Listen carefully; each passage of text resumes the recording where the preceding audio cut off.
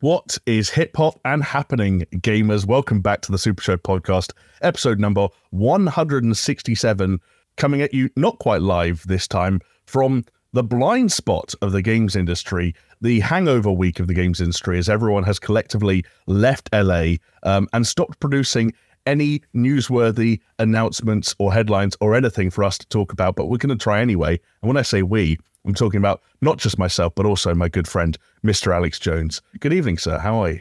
I am very well, thank you, mate. Yes, this is going to be a bit of a dry one on the news front, but we've got some stories, we've got some stuff to chat about, so everything should be all good. And mate, I'm just happy to be here chatting about video games with you. What can I say?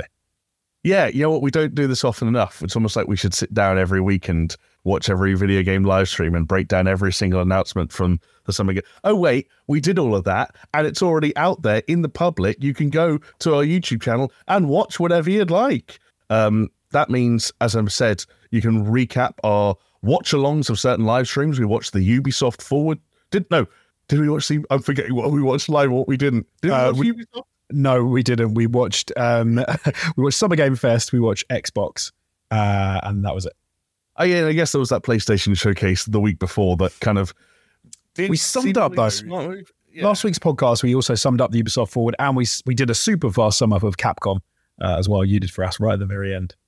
Absolutely, yeah. So if you want to know everything, our thoughts on everything from Starfield to, I don't know, Avatar Frontiers of Pandora, it's all out there. Like I said, YouTube is the place to go, at SuperShow Pod.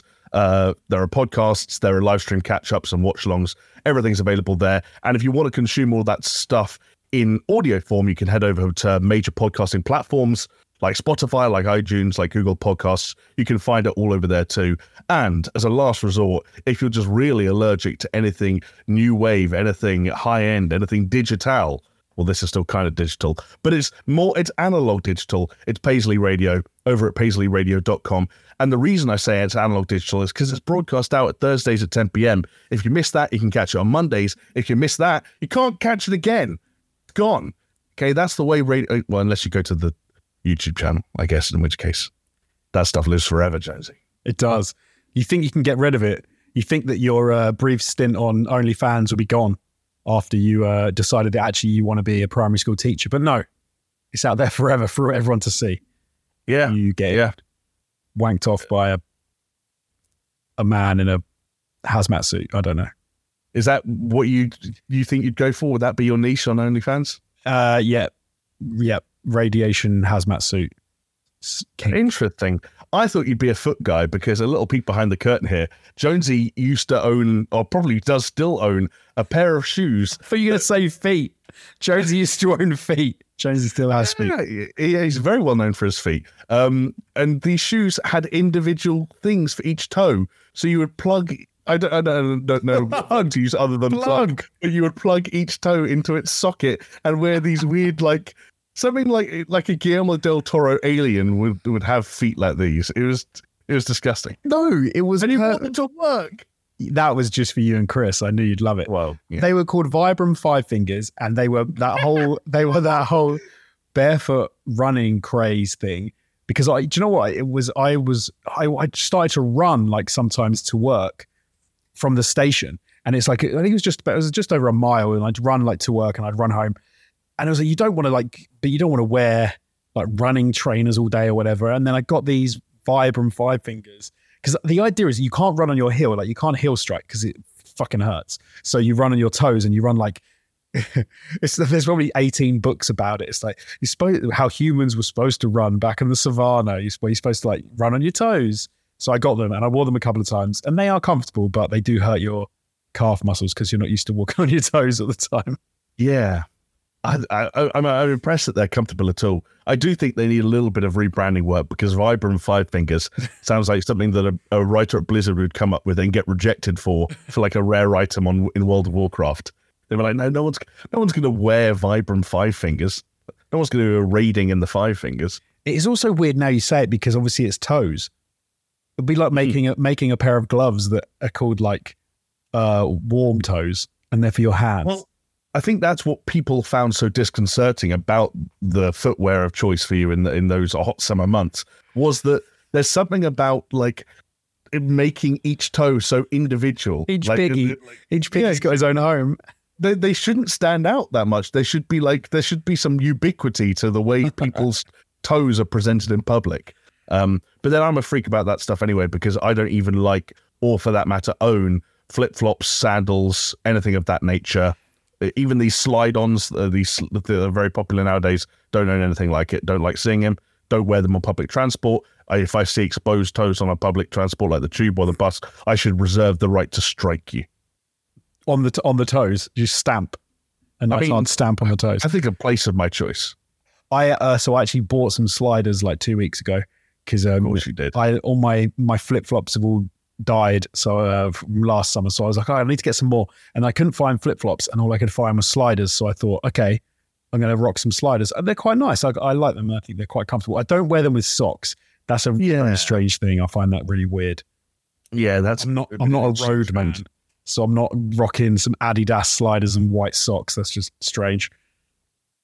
You and me both, Jonesy. We have that in common. Our roadman qualities and tendencies not quite up to par. We're just regular men of this earth, would you say? What's the meme video? We're just normal men, innocent men. Just innocent men. We're just innocent men. Innocent men who are not so much scraping the barrel of video game news this week, so much as we're scraping the toilet of video game news. But we do get to start things off this week with one of our favorites on the podcast. Like, if ever there were sort of like, I mean, Chris will always be our sort of like not quite third member, but if ever there were like a fourth member of the Super Show, I'd like to think it would be Mr. Hideo Kojima. It would be Kojima-san, who doesn't know us, doesn't know we exist. We've never interacted or interfaced with him in any way, and yet he feels like family in a weird way. We've talked about him at such length over so many years. I completely agree. He is the... there's a few people out there that are going to take umbrage to this, namely people that have been on the podcast multiple times. But no, he's the fourth member of the pod is Kojima-san.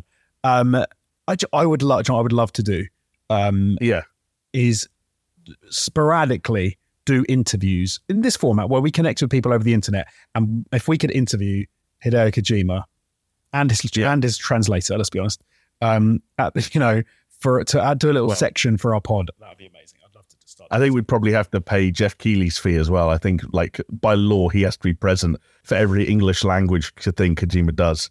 And for as much as you're right to point out, the likes of Steph and Sam and Martin and all the friendly faces that have helped, fill the rotating seat in this podcast over the years. You've got a mortgage to pay. I've got rent to pay. We've got a Patreon to plug. If it came down to it, and it was who's up for the hot seat, and it was Steph Murphy versus Hideo Kojima, well, one of those pays the bills slightly easier than the other. And, I don't know. Let me put it this way. When it comes to our kinship with Hideo Kojima, he's one of the only game developers on planet Earth I genuinely think that you could introduce to the 5 fingers and he would start wearing them. He'd put him in the next game. There'd be something you'd get. They'd be in Death Stranding. There'd be something you get in Death Stranding, and it would make sense. It would actually be the only way those shoes actually make sense. Yeah. There is a lot of feet stuff already in Death Stranding that kind of fits. The way he kind of wiggles his toes when you zoom the camera in on his feet. Yeah. And he has to upgrade his shoes, and he has that one cut scene where he peels his toenail off and in the shower. Gross feet stuff and Hideo Kojima go hand in hand. So do, apparently, Jonesy, in the potential future, extraterrestrial travel. That's according to a recent round of interviews that Kojima did while he was speaking at the premiere of a new documentary, Connecting Worlds, that is actually all about him. Very strange experience if anyone wants to head over to YouTube and watch the trailer for that one. I love Hideo Kojima. I like his games very a lot, but that is one of the most masturbatorial exercises in documentary filmmaking I've ever seen. I think at one point they describe him as the first ever auteur in video games. I was like, it's a little bit much. That's a bit weird. Yeah. But the good news for us as podcasters is that it meant that he was put in front of cameras and microphones, which meant that he was given a platform to say batshit crazy stuff, which he did do when he was being interviewed, as I said, in connection with this documentary. He was asked what he wanted to do in the future Any a quick question, Josie, actually, no prizes involved, but any guesses as to who might have asked Hideo Kojima this question? If one English-speaking white man were present to have asked Hideo Kojima a question, who might it have been? It's probably going to be Kef Geely. The shiny shoes himself, Kef Geely, was on the scene. And in response to this question about what he wanted to do in the future, Kojima said, "I want to go to outer space. I want to go to outer space and create a game you can play in space. ... So please, someone send me up to space." Which Shout out Bezos, send me to space. That's a beautiful addendum of realizing, hey, I'm still in America. There are probably some crazy rich people in the audience. Like, I shouldn't just pitch this idea. I should also pitch the fact that I need to go to space for it. Do you know what? Okay, one thing that immediately comes to mind though when you say that, because then what we're saying about like, oh, Jeff Bezos could send him to space. He's got his own company that do that. Obviously, Elon could as well. But there was a clip, and if you haven't seen it, go out there and watch it. And it's where William Shatner was sent to space, and he went with Jeff Bezos. And then they come back down, they land, and Jeff says something to William Shatner like, "What did you think?" And William Shatner has this kind of profound moment where he says, like, "What I looked out into the inky black void of space, and there was nothing there. And we're so obsessed with this vast emptiness. And I turned around and looked upon the earth in all its glory and realized that how everything we've ever known, all life exists there, and every story that's ever happened is there, and how amazing Earth itself is." And then he like looks back at Jeff Bezos, and Jeff Bezos goes something like, "What a fucking ride!" You just like, if at that point I could have put someone next to William Shatner, I think Kojima-san would have been the perfect person. He would have gone even more in depth about craziness and stories and what you could do with that, like, you know, experiencing that. He'd probably come out of some crazy shit if he went to space. He'd suddenly come out of a whole new... It wouldn't be about walking, Jamie. It would be a walking simulator. It would be a space simulator. A spacewalking simulator. Spacewalking simulator. Yep. You attach a tether, you attach a strand to a space station and go spacewalking off in the distance. I would look forward to all the really, no doubt, interesting and very post-modern ways that Hideo Kojima would interpret some of these ideas. Like, I can envision a point at which Sam Porter Bridges, presuming he's still the protagonist, comes across a strange, out-of-place black hole in the ground, and Kojima then steps in and say, the black hole represents a black void that one would feel when one visits space. If you can pick up what he's putting down, you know, you'll understand. But it's advanced. You know, this is high level allegory and metaphor. I understand. I would love it if it turned out in years to come that Hideo Kojima has no idea when it comes to like writing stories, video games, anything like that. And actually, he is, I don't know what the equivalent word would be. He's like a beard, and the translator is the real genius. And so whenever someone asks a question, the translator is the one who sort of gives the answers. And Kojima's there just thinking he's having a chat about biscuits or something.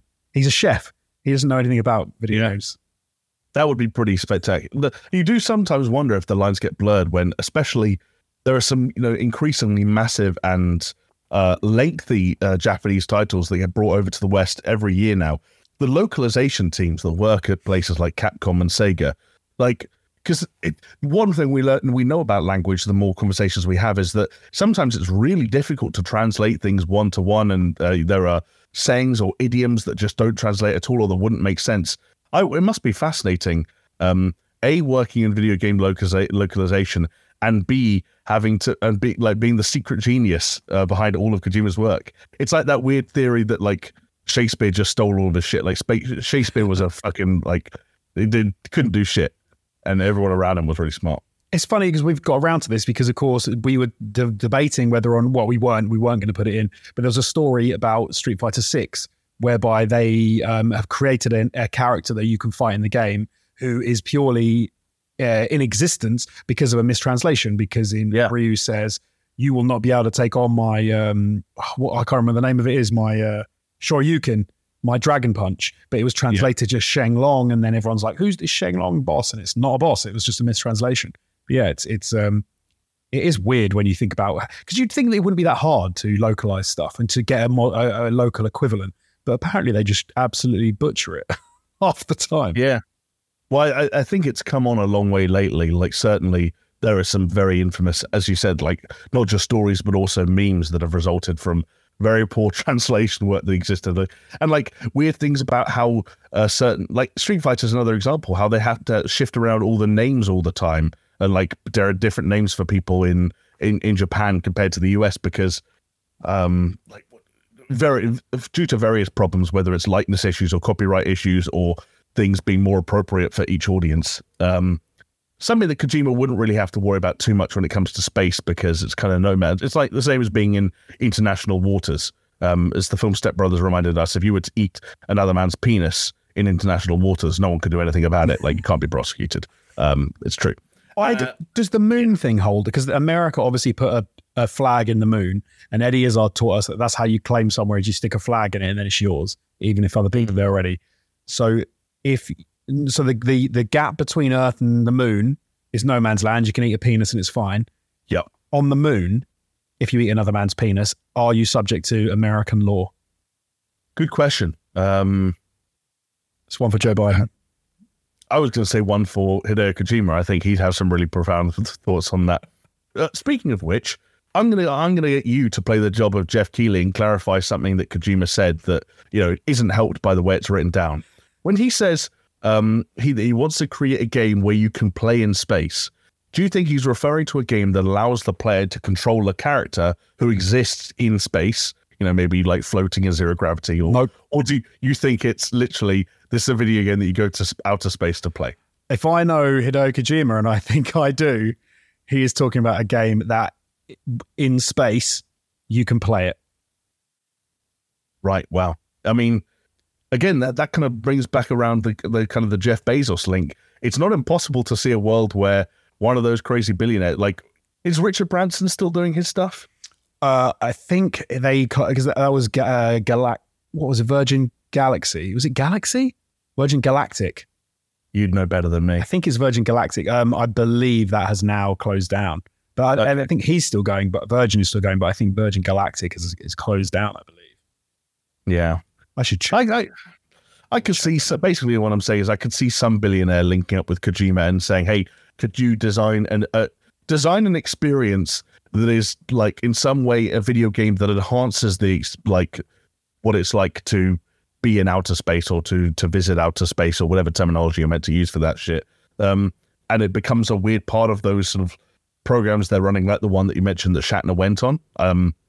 But that seems like the biggest of stretches. And I think even Kojima, in the context of this quote, wasn't imagining that as how the story ended. Yeah. Do you know what? I could not have been more wrong in what I just said as well. Let me completely denounce and reject my own previous comments, because Virgin Galactic is within weeks. We're talking the end of June, 27th of June to the 30th of June, has its eyes on its very first commercial space flight. Wow. Which is going to hopefully kick off like proper space tourism. So not just these, billionaires taking some mates up with them. It's actually going to be a something that you can do yourself, and it'll only cost you $450,000 per person.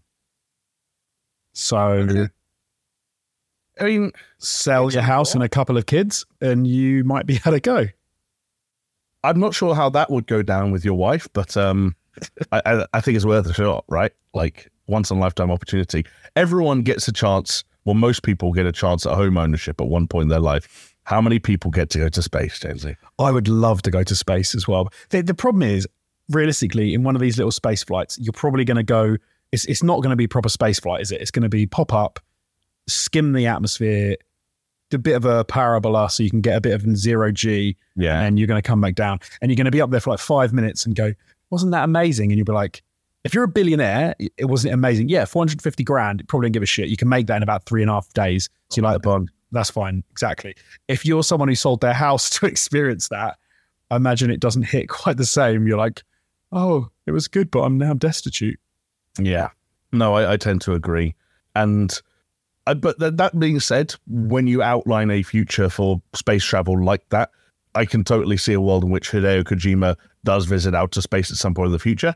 how that impacts his future game creations remains to be seen. But one thing you and I were talking about before we started recording is that he is, whether in practice or in theory, no stranger to what might be considered radical game design ideas. We talked about Boktai, the GBA game that had a light sensor on the actual cartridge and had functions within the game to basically, that would vary depending on how much sunlight that sensor was exposed to. We also talked about a quote from some time ago where he pitched this idea of a video game that would somehow self-destruct if the player should die. This idea that, one might actually be buying a full-on retail product, that if you die once in the game, essentially your journey is over at that point, which would be very hard to price, I'd say, if I were thinking in sort of marketing and marketing terms. It's got to be expensive. Yes, because imagine if it was like 50p, then you completely remove the stakes, because especially if it's free, you could just like create a new account and go back in. It needs to be like 50 quid, so you've got some skin in the game. Okay, I mean that would be fast. It would be one of the lowest selling games of his career, but it would be one of the most fascinating. Oh, I tell you what, absolutely amazing about that would be that you effectively becomes the game that, as a streamer, especially if you're good, let's say for example it was a battle royale game, but there was but it was a persistent battle royale universe where everyone gets one shot, right?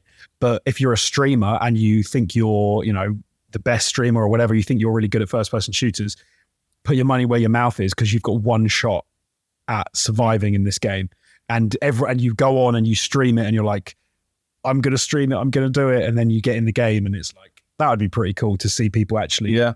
Because you'd have one go at trying to maintain. And you'd have to have some sort of way by you could remove yourself from the environment and save in between streams, obviously. But that'd be cool. It would be very interesting. And you're right to mention streaming, because that would absolutely be a spectator sport.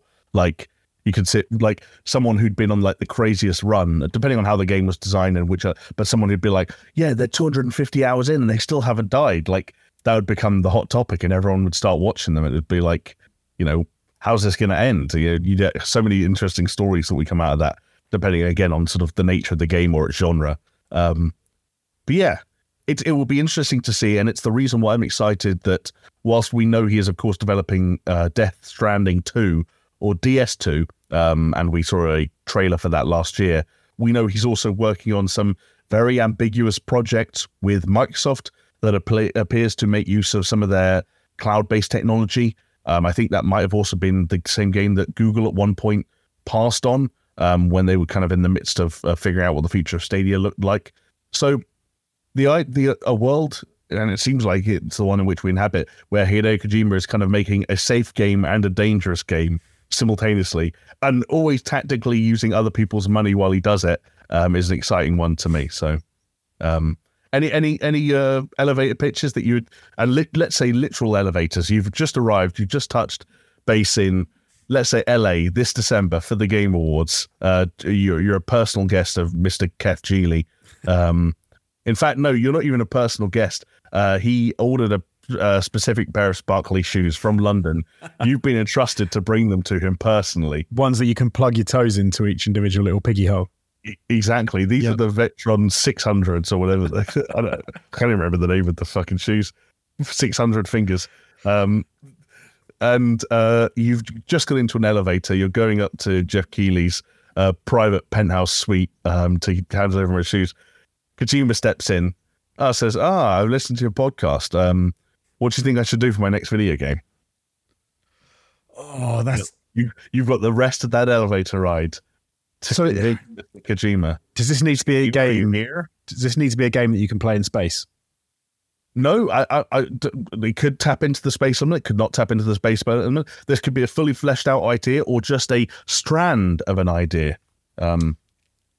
A component or an idea or an element or a trend or anything that you would be curious to see one of the more interesting minds in gaming sort of tap into.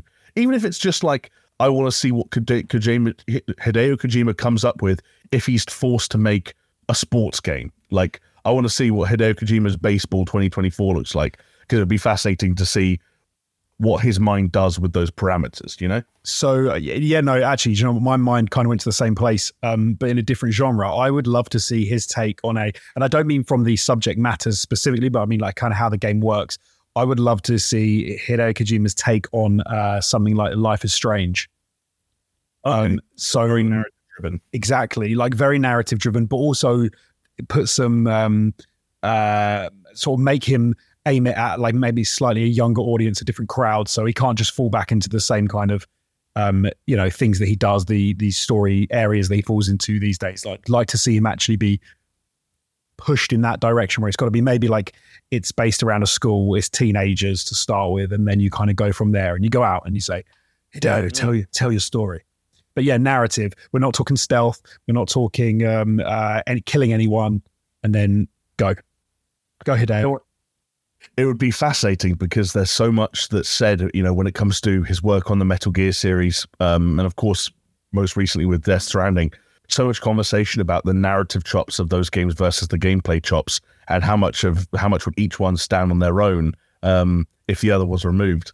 Kojima making like an almost gameplayless, like a walking simulator-esque story-driven game, that would really see his writing laid bare in a way that I think would be excruciating for some people and fascinating for others.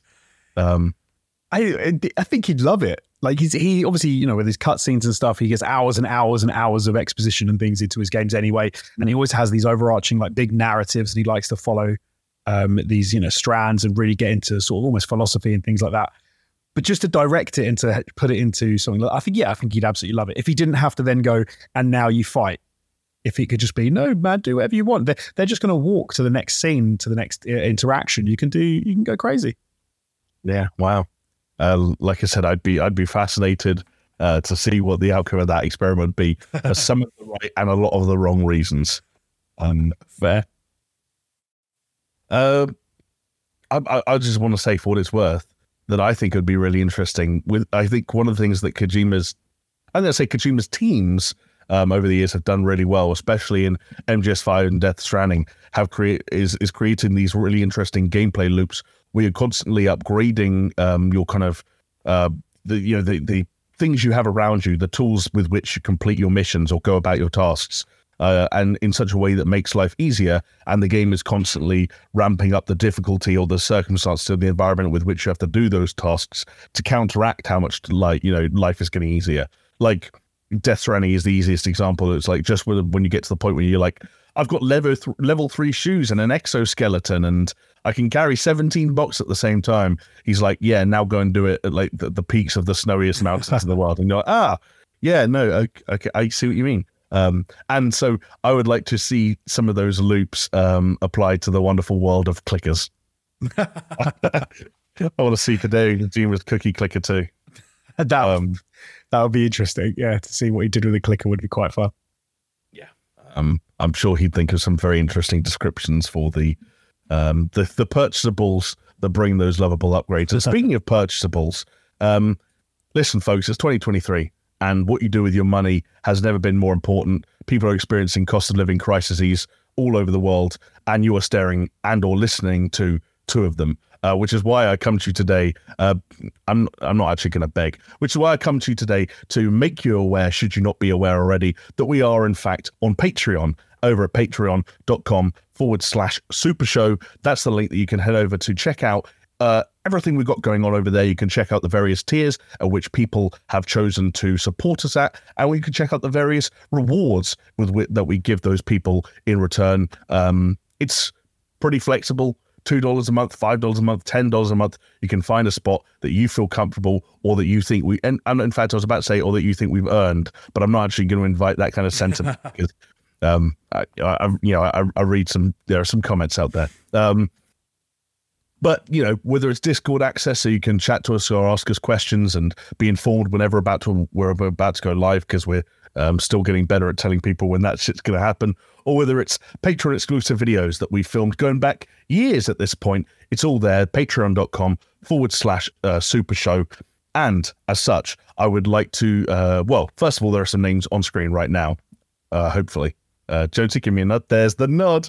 There are some names on screen right now. So shout out to all of those legends. But I'd also like to give a special shout out to the likes of Aaron Cameron, Athletic Gravy, Brimstone, Cole K, Ice Not Rock Salt, Jesper Cam Dahl Nielsen, Leo Merger, Mindful Pig, Mr. Anthropic, Pastors Guild, Brett Z. Oh, excuse me, I jumped. There was a page break at the same point as a jump in the list as we move from the legends that I just mentioned to another group of legends, the members of the board, the ones that really get our dicks. I don't know. I went into full and Chris mode there for a second, didn't I? Get our dicks hard.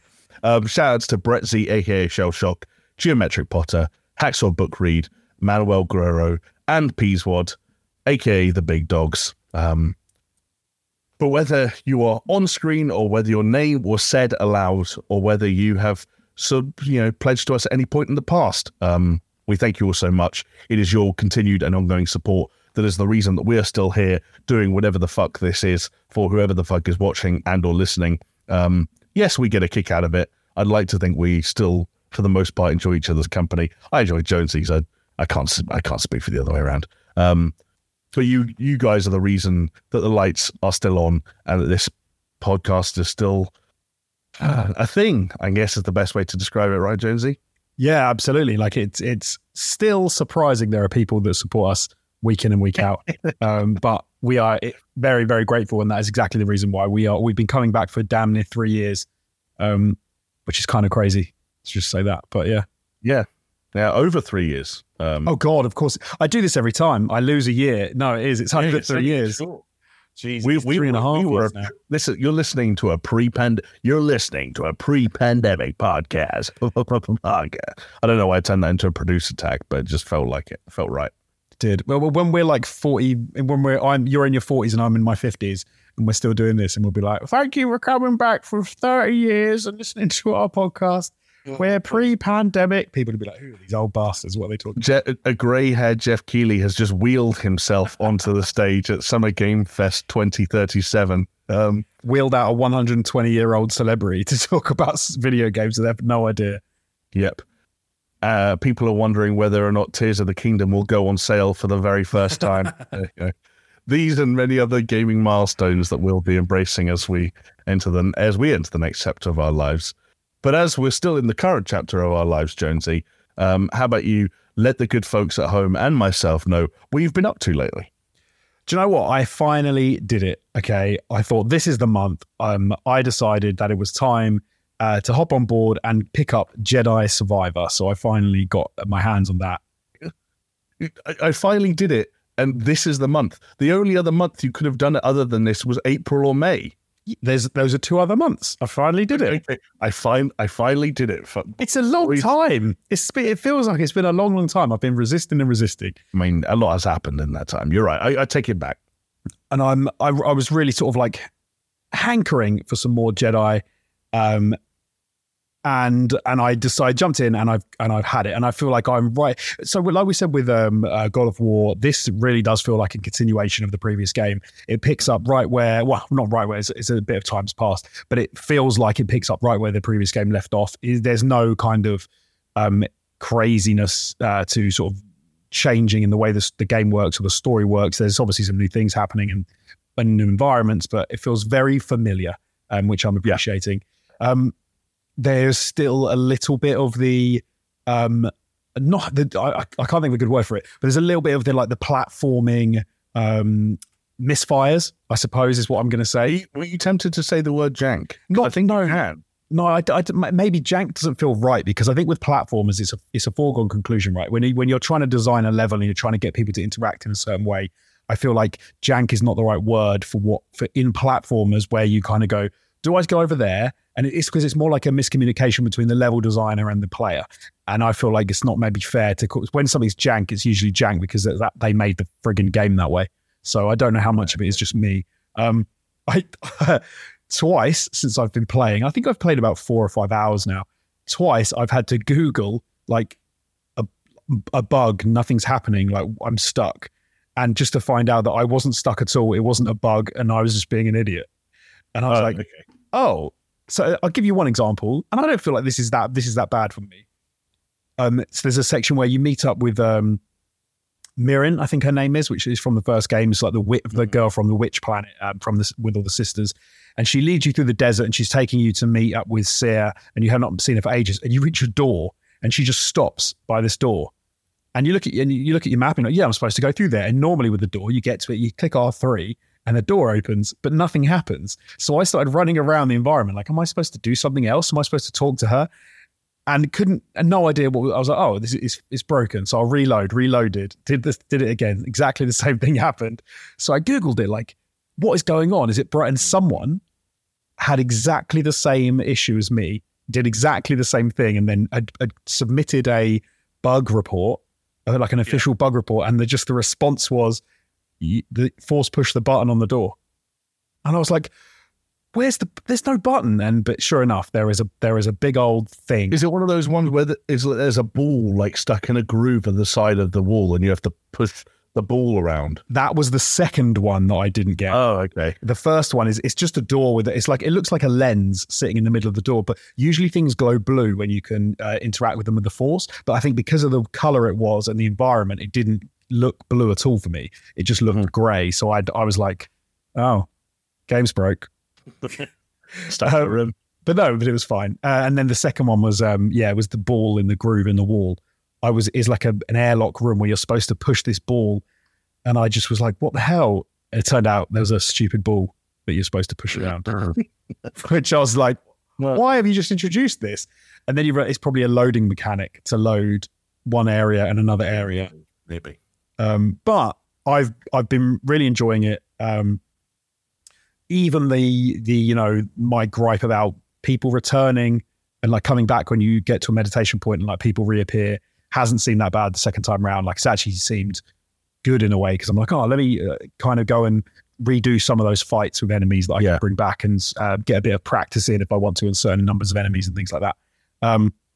It's stunningly pretty game. Very well designed levels. Positives all round from me.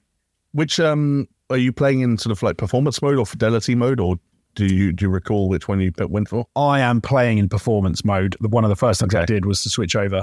And weirdly though, like even in performance mode, you do seem to get some frame rate dips.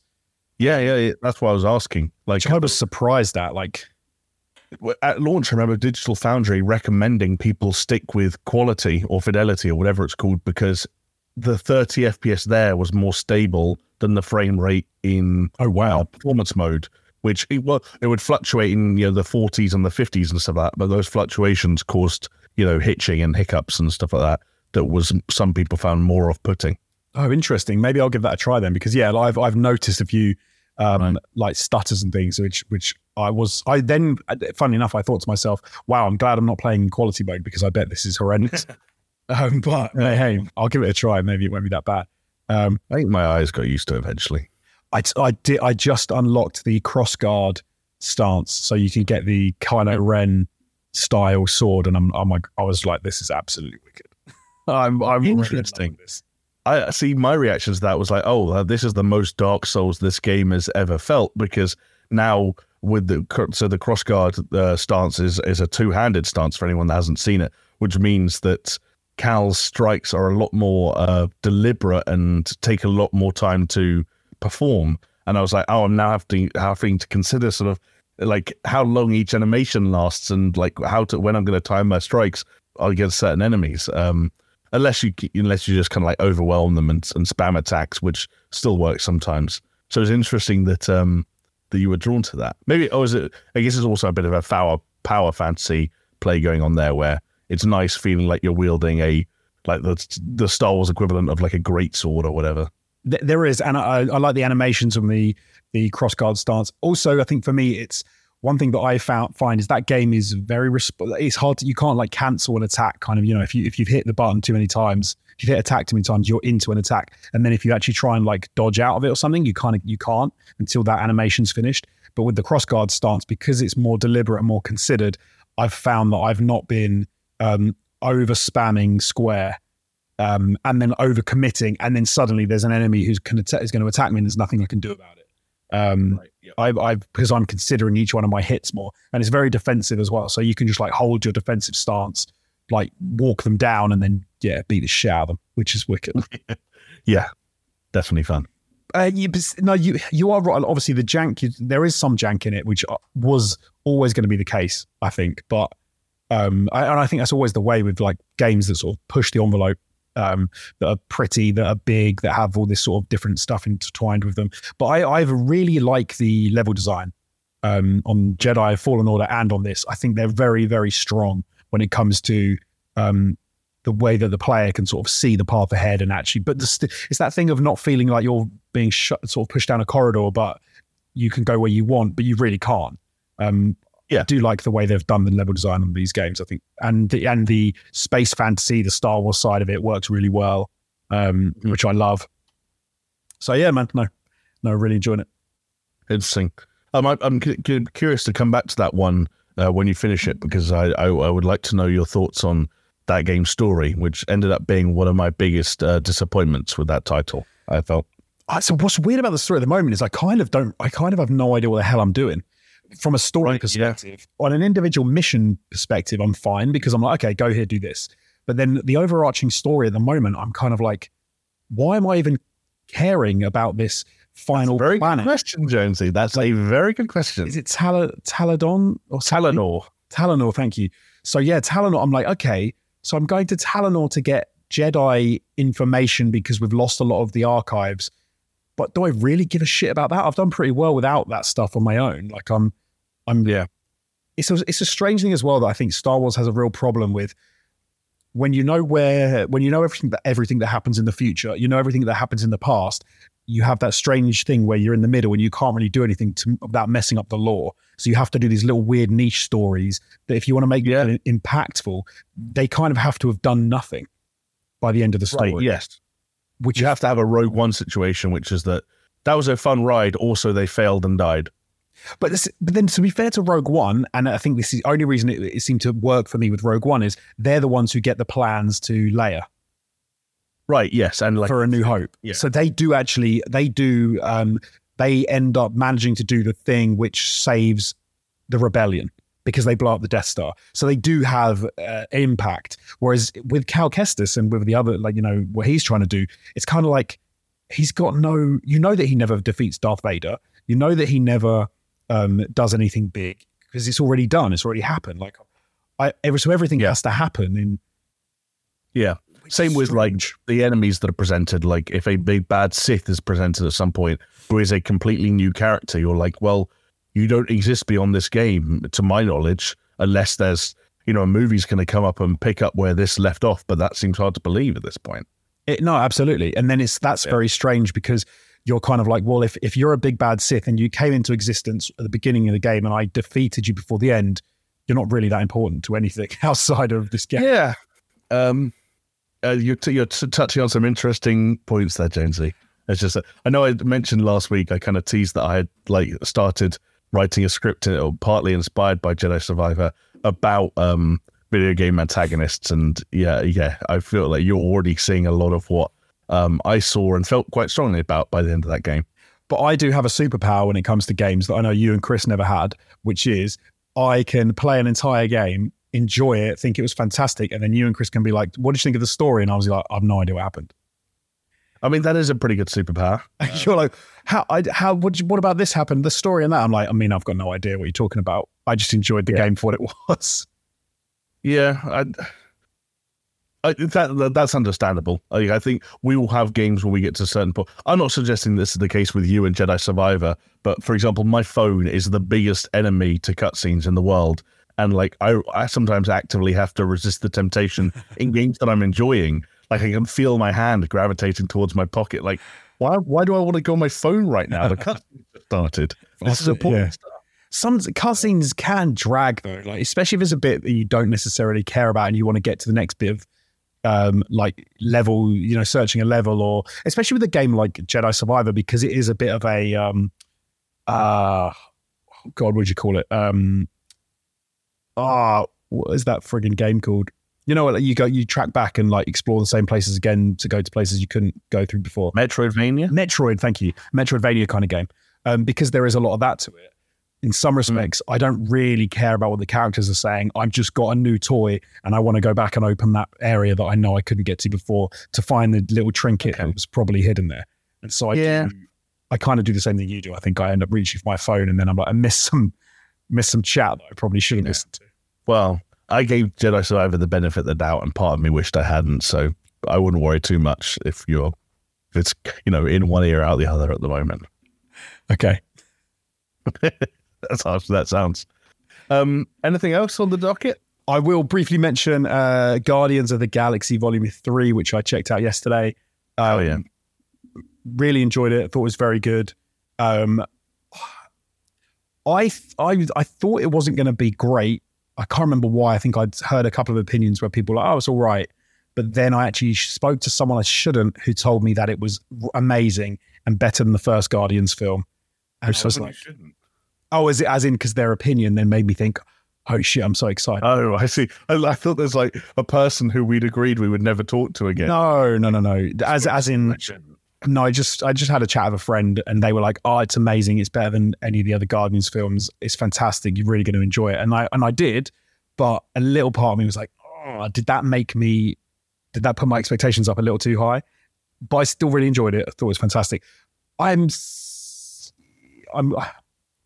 It's a little bit of a weird one because it's the final in a trilogy.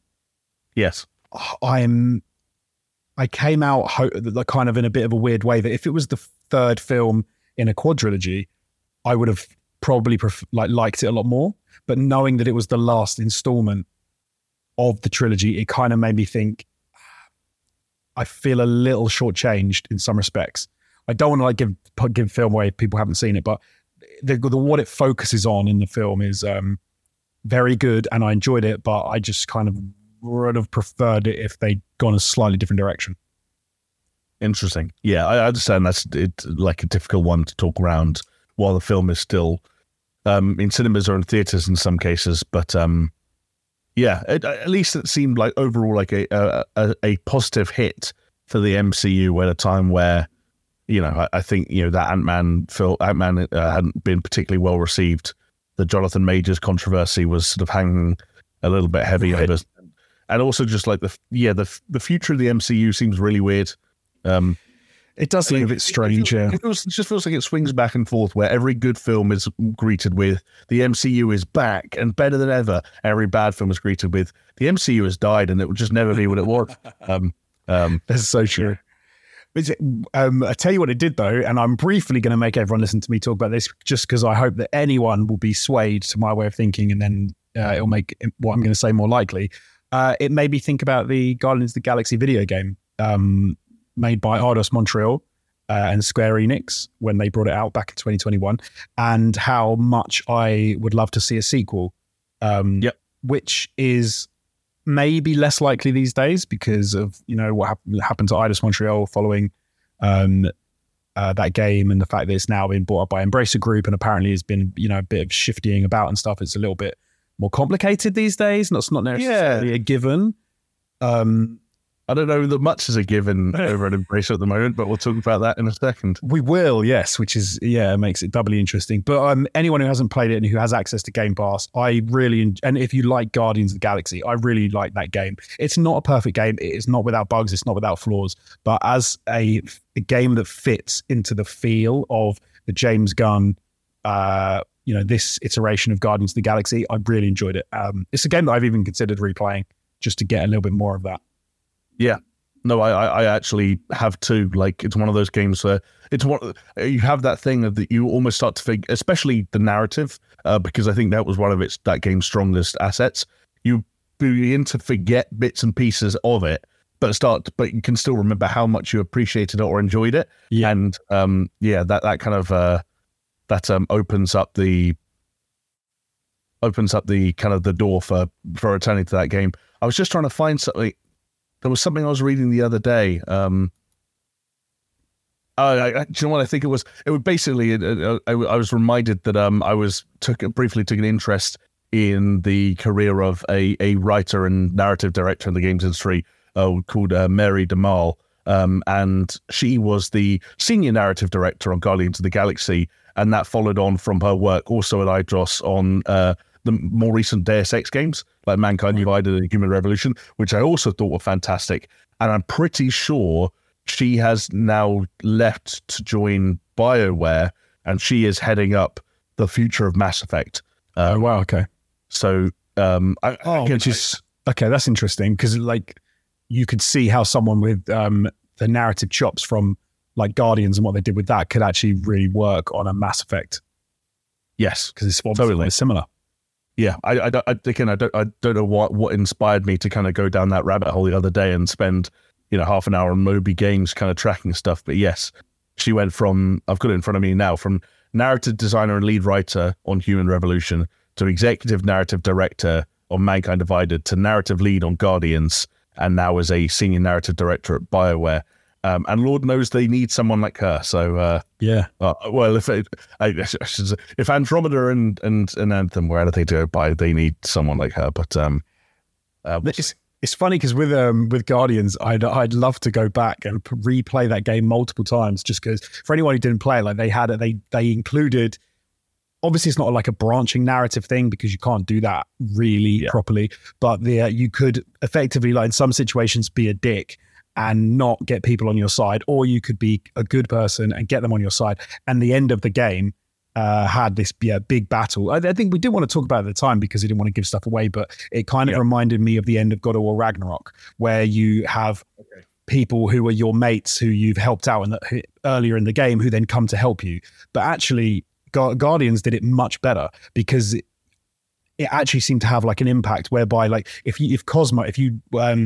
can't remember what happens, but if you were like good to Cosmo and you did something Cosmo liked, then Nowhere would turn up right at the end and they'd use this like giant cannon thing to, or laser gun or whatever to blast away load the enemies. And if you didn't have that, you'd have to have fought them. And then you have like this space dragon. If you're nice to it, it helps you. And if you weren't, then it wouldn't come and help you. And just this is fun stuff in that. It's just fun, man. It's just fun. Especially like, fun to go full circle. That kind of reminds me of Mass Effect, and anyone who played, say, Mass Effect 2 and didn't understand sort of loyalty missions or any of that stuff, or Paragon Renegade decision making, and just got all of their crew killed permanently in Mass Effect 2. I'm sure there's someone out there who just like wandered into the end of that game unsure that was even possible, like had bad relationships with anyone, hadn't done any loyalty quests, chose the wrong person for every single role on that mission, and just killed everyone. Yeah. And was left with a very different Mass Effect 3, which is fun. Absolutely. Like that sort of stuff can make a game, which I think that's fun. But that's me done anyway. What have you been playing or doing this week? Well, it's kind of been pretty bite-sized for me. And one of the things I've been taking advantage of, as we mentioned at the top of the podcast, we're still kind of in the hangover period following Summer Game Fest and the various showcases that took place of the last week. But that means one good thing that usually comes out this time of year is demos. One of which is kind of one of the more talked about demos, amongst people online people in the past week, which is Final Fantasy 16. That demo, of course, out on the PS5, which I played, and it's a kind of a weird take on a demo in that it's not actually a demo. It's sort of the first 2 hours of the game that it then sort of cuts off at a very key story point, and your save data will carry over to the final game if you decide that you want to purchase it and continue that adventure. And I think Final Fantasy 16, it seems pretty good. I know some people are fucking head over heels for this video game and are pre-ordering it and are going crazy, and it's received a lot of positive press in the last couple of weeks as people have kind of got hands-on with it, and I think a lot of that press is really well-deserved. I just think, and I'm conscious of the fact that I am not a Final Fantasy guy. I've tried at times to be a Final Fantasy guy, and it hasn't always worked. The closest it came to working, perhaps because I was at my oldest and most mature and my most world-weary, was Final Fantasy VII Remake when that came out 3 years ago, and I had a good time with that. I was frustrated by a number of different things, but overall I enjoyed myself. And I think that if I stuck with, or purchased and then stuck with Final Fantasy 16, I'd have a similar experience. There's a certain amount of patience that I feel is required of me like almost waiting for Stockholm Syndrome to settle in, and the kind of what I see, at least, or I interpret as slightly weird, stilted writing, voice acting, line delivery, cutscene direction, and blocking and pacing. Everything just always feels slightly off to me with Final Fantasy in a way that it takes me a little while to wrap my head around, and that was present a number of times, even just in this sort of 2-hour-long demo for 16. The thing that feels different this time around, one is the combat system, which is a real-time combat system that I think was primarily designed by someone with a lot of experience with the Devil May Cry series. Apologies, I'm not super well read on kind of on all the different individuals that have kind of come together to collaborate on 16. But I know that there are a lot of heavy hitters there. The combat has been a big focus, and it felt, I'd say, really good, like really tight, really responsive, everything you'd want from like what is, I think, shaping up to be one of the more action-oriented Final Fantasy games, certainly mainline Final Fantasy games. I will in recent memory. I will interject just to say that I'd seen a story in the week. I just remembered when you were talking about that to look it up. Say it was the combat director has called Final Fantasy 16 his personal masterpiece. Yeah, and if he's worked on DMC games in the past, which I feel like he might have done, I mean that's saying something. And it totally seems like it's got that flexibility, that cliche of like it's going to be easy to pick up, and when you mash square, it's very responsive, and you send out a flurry or a combo of light attacks, and everything's right with the world. But then you watch someone who's played it for 200 hours, pull off a combo, and you're like, I don't know how the fuck they did that. Am I playing the same game? Yeah, literally. Which is the hallmark of a really solid and flexible and but also accessible action game, and it seems like they're really trying to push to make this a game that anyone can play regardless of their experience with Final Fantasy as a series or with action games. Of course, you've got the added benefit of this as a mainline Final Fantasy game not being connected to anything else, as much as the number 16 might be off-putting to some people. This is a completely new story and new set of characters, so I'm curious.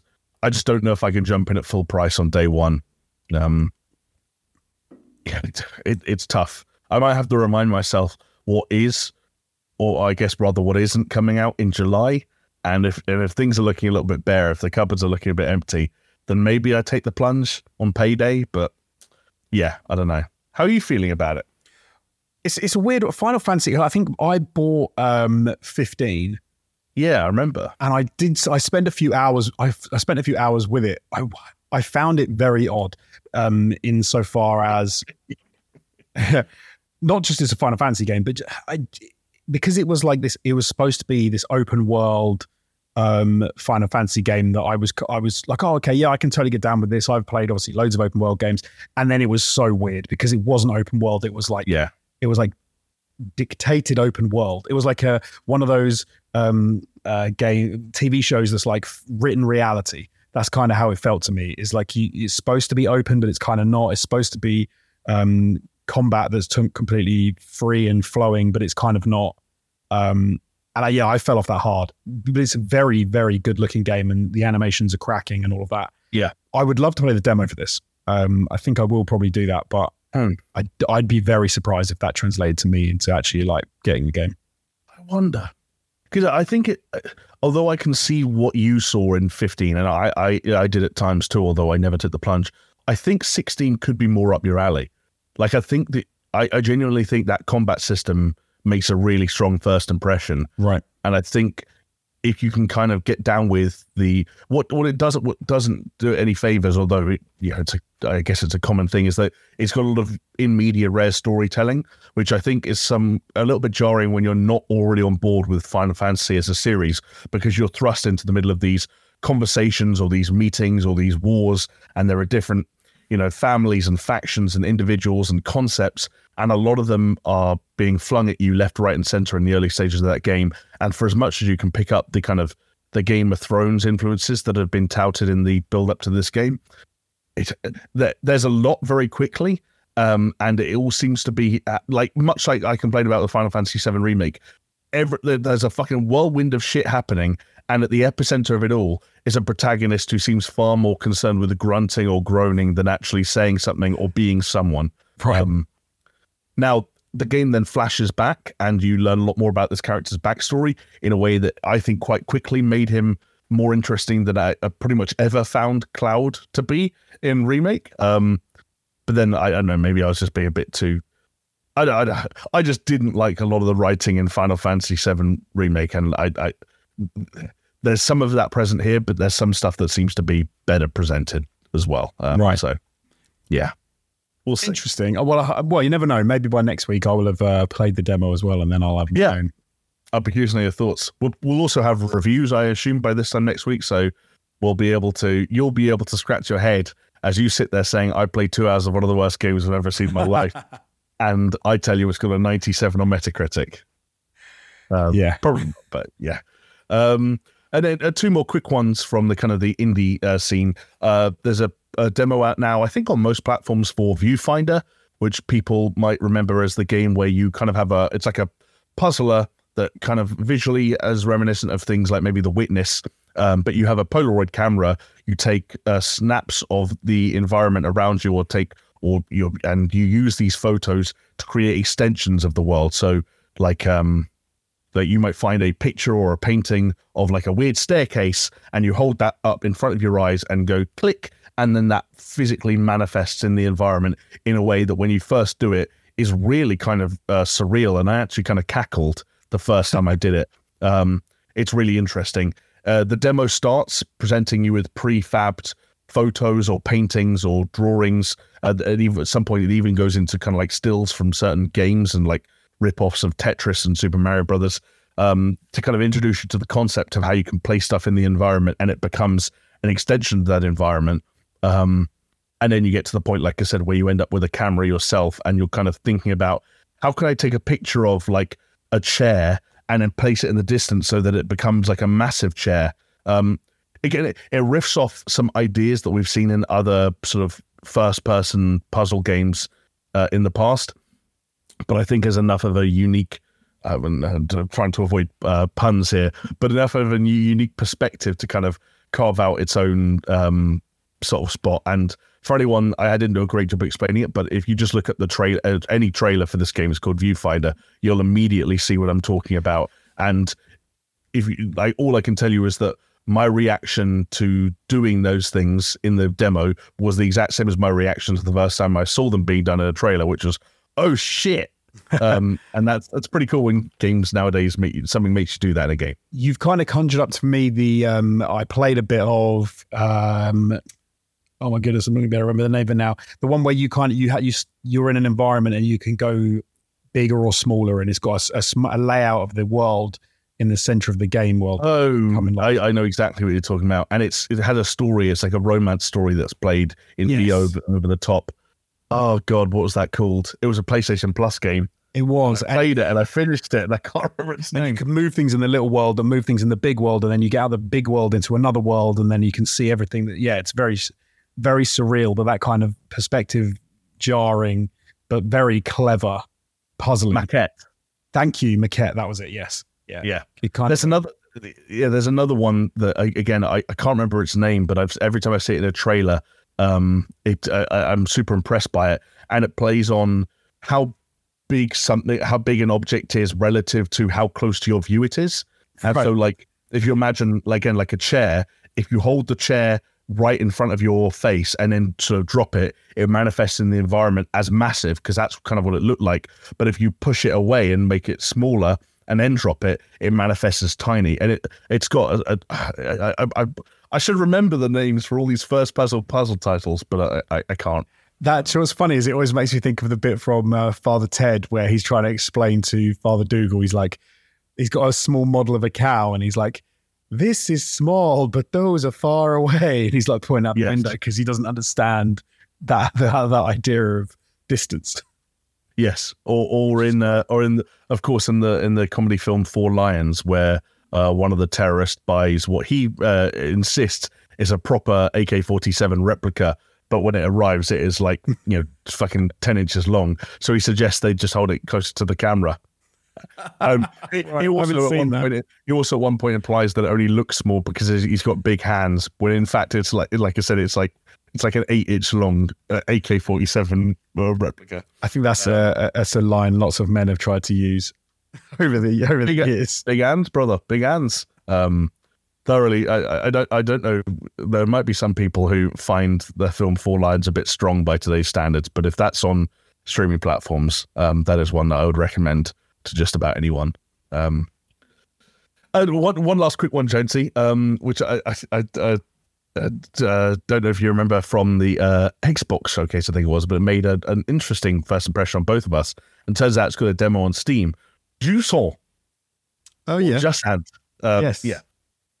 It turns out we were right. Jusant is, in fact, a French word. Okay. And it basically means low tide, which I think the relevance here is that this is essentially set in an environment where it appears as though this kind of tower and this big mountainside have now only revealed themselves because all the water has kind of left this environment. Right. And you play as this lone explorer who is ascending this mountain or this tower, and as they do so, finding more about the kind of the people who lived there along the way. And as we speculated at the time when we saw it debut during that showcase, it is essentially a rock climbing game, and that's really cool. It starts off with, so you reach for holdings with the left analog stick, and you grab them with your right hand's on the right trigger and your left hand's on the left trigger. So you only have to worry about your arms, and the legs will follow. Where it gets interesting is that up to 4 times you can kind of like hook your rope into the face of the wall or whatever, which obviously acts as a safety in case you fall in the fall further up, and it's kind of like a self-made checkpointing system. But it also allows for other features, like if you hook yourself into the wall and you kind of like point there, you can actively lower yourself. An anchor. An anchor, thank you. Then you can like create more give in the rope and start like wall running left to right to kind of cover big distances horizontally. There are times where you almost use it in like a grappling hook or a rappel style fashion. So a lot of kind of interesting climbing or climbing adjacent functions that all stem from this rope that you can kind of like reel back in instantly as well.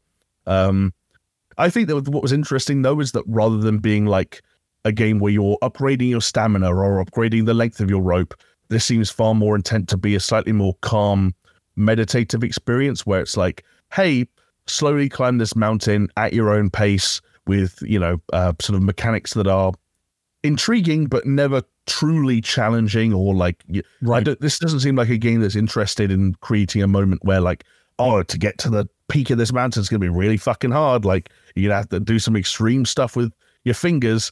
Like, you're not. I think this is just about a character making its way up a mountain / tower, finding more about the civilization or the people who kind of lived there before. It's interesting. I hope it's going to be a Game Pass game, because that seems like an appropriate kind of place to experience something like that. And I also hope that it doesn't run more than 4 or 5 hours. I hope this is a game that kind of knows the lane it's in without sounding too harsh. I think that's fair. I think that sounds, having seen obviously the trailers and stuff. Yeah, I would think you're bang on with that. I mean, no one wants to play a 20-hour climbing game with like little progression and skills and things where you're just that's gonna get old fast. Yeah, and like a silent protagonist, like you said, like no upgrade systems. Even like it doesn't even seem to have collectibles. You just kind of like find notes written by people who came before in some kind of loose sense. So yeah, I hope it doesn't outstay its welcome, but I think its climbing fundamentals are going to be interesting enough in like almost like a Death Stranding way. Like this is like someone saw Death Stranding was like, let's make the rock climbing equivalent of that, but also like strip it right back down so that if the game's 3 to 4 hours, that will be people getting their fill. But you'll still have a meditative climbing experience where traversal is the game's progression system. Okay. No, yeah, it sounds good. Sounds decent. Yeah, that demo available on Steam for anyone who wants to check that out. And with that, Jonesy, how about we head back into the world of we head back to the scrapings that we mentioned earlier. Let's do it. Let's scrape. Okay, let's scrape. Well, as any good gaming podcasters would, we are always desperate for an opportunity to talk about Grand Theft Auto 6 because it means we can put it in the tags, maybe even put it in the title, maybe even put it in the thumbnail. We can't do any of those things this time. That would be really clutching at straws. But we can talk a little bit about one of Rockstar Games' founders, Dan Houser, and what he has going on next. So it was 2020, Jonesy, that Dan Houser, one of course, the Houser brothers, left the company? I believe it was 2020, yes. Yeah, I have a vague recollection of us chatting about that from Chris's living room. It was at that phase of the Super Show. He was not just a co-founder of Rockstar, by the way. He was also a creative director and was the head writer for a lot of their games, of course, in the Grand Theft Auto series, as well as Red Dead Redemption and Bully. He left a handful of years ago, and exactly what he was doing next wasn't entirely clear. I think there were some like rumors and murmurs here or there. I think at one point he was even being tied to some weird, dodgy like NFT or kind of like, I don't know. There was some bullshit, but now we have a little bit more clarity on exactly what he's creating, or at least the kind of things he wants to create next. And it is a less bullshit. It doesn't seem to be some weird NFT or like cryptocurrency adjacent plan. He's launched a company called Absurd Ventures, who are going to focus on creating characters and worlds that can be expressed in many different forms, Jonesy, including video games, which I guess is the obvious starting point, but also TV, books, film, graphic novels, and podcasts. The quote that we've got from Dan himself is, "We're building Absurd Ventures to create new universes and tell great stories wherever and however we can." And their tagline, for what it's worth, is storytelling, philanthropy, and ultra-violence, which I presume that kind of loop means they're going to create a fantastic product, storytelling. They're going to give all the money away to charity that they make from it, philanthropy. They're then going to realize that made them broke, and there's infighting will follow, and that's the ultra-violence. I think you're probably right. Okay, so we said that we don't think it's bullshit like the NFT thing. I kind of think it's a bit of bullshit. Oh, okay. Only because if you look at their sort of like Twitter that they've come out with, it's only been alive sort of 3 days at this point. Some of it is, it's kind of what I think the word is like. So new companies often want to be disruptive because there's this big buzzword that, if you're disruptive, if you disrupt like the ecosystem that you get into as a business, then that's how you like make the money and you become the new hot topic in that area. It is a bit like the fact that they're sort of saying, we're going to go after not just video games, but we're going after all of these different platforms. And yeah, the tagline weirded me out a bit because it's like, philanthropy thing is like, well, you've not really got a company yet. You've not made anything. Maybe worry about getting some money before you talk about who you're going to give it all your money away to. And then the ultra violence thing just for me is pure, how do we disrupt? How do we become a disruptor? Yeah. Just say we're ultra violence. We can use violence. And then I think it was on their Twitter. They also said, it's something like they're bringing people together by giving everyone something to hate. Okay. Yeah. Like they're proper edgy kind of like, we're not like other creative companies. But the irony is, of course, they're like every other creative company, and they spread themselves too thin. They try and make multiple IPs across multiple different types of media. And it's a bit of a weird, it's a bit of a strange one. Yeah. Also, just a quick interjection here.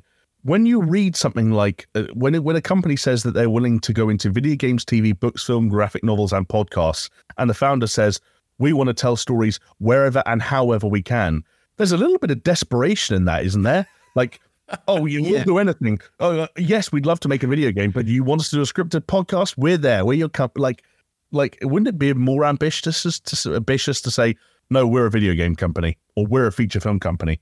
Like, I get wanting to do everything, but saying you're going to do everything and then saying we're going to tell stories however and wherever we can is a bit like, we'll just see where the money is and kind of hope for the best. It feels a little like that they're like, who are you? Like, what do you do? What are Absurd Ventures doing? It's like, we've got Dan Houser. And you're like, that's wicked. Yeah, from Rockstar, totally. But what are you doing? And it's like, we've got Dan Houser. And you're like, this is just get the people on board, make up the bullshit like media stuff, and then you're hoping build it and they will come. And then you'll suddenly be inspired and you'll have all these amazing stories, IP, like, but at the moment, you've got nothing. You've got people with some capital. You've probably got some venture capitalists backing you up. They've said that they will announce in future who's backing them financially.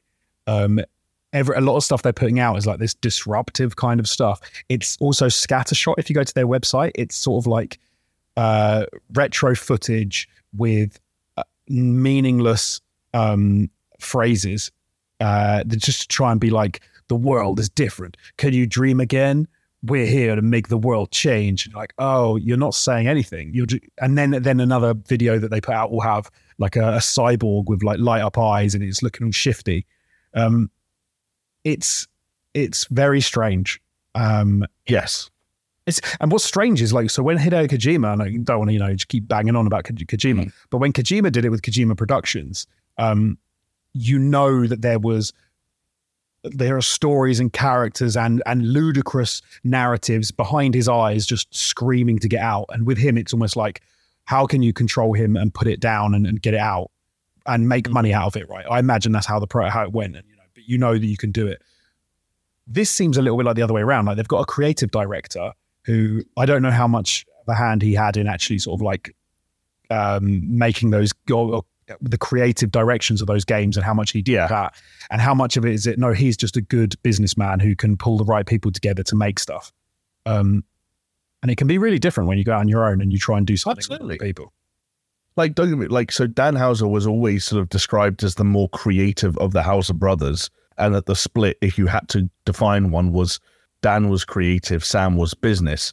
But like those Rockstar games have always felt like very collaborative processes. There are a lot of names, whether you're talking about the founding of the company or the creative individuals behind each GTA entry or Red Dead or wherever you want to go. Like, yes, the Housers' names were often, plastered all over the place, but there were a lot of other people there as well. And I think that's why, there's a general confidence, a vibe that even in this post Dan Houser, post Leslie Benzies environment the Rockstar's going into, like, there's no one sitting around and going, God, GTA 6 is going to be dead in its ass just because Dan Houser's not around. I think there's kind of an accepted thing that he was a talented dude who I'm sure informed a lot of the creative direction that company went in and was a very important force in introducing those franchises. But it's exactly what you said. How that applies to future ventures is very hard to determine, especially when you're not talking about a very singular, very unique creative presence that someone like Hideo Kojima would be a more pertinent example of. Although, speaking of Leslie Benzies, that's perhaps one thing that that Dan Houser does have going for him, is that when you're talking about the backing these companies are receiving, when you're talking about the kind of capital or the venture capitalists who might be interested in something like this, Leslie Benzies is like an advertisement for the fact that having your name associated with franchises like Grand Theft Auto can't be a bad thing, because, of course, he founded Build a Rocket Boy all the way back in 2017, so that company is now 6 years old.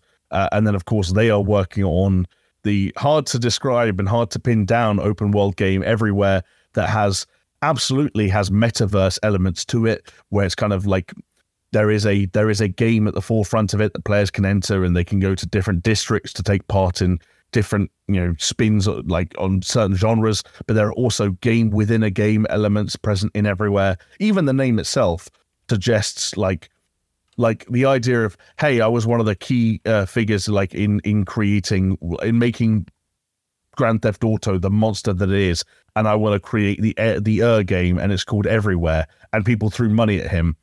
I'm sure that's something that Dan Houser is well aware of, and is like, I just need to create a company and start like loosely throwing my weight around and pretending I'm going to disrupt any creative industry that will have me, and money will follow. And it probably did.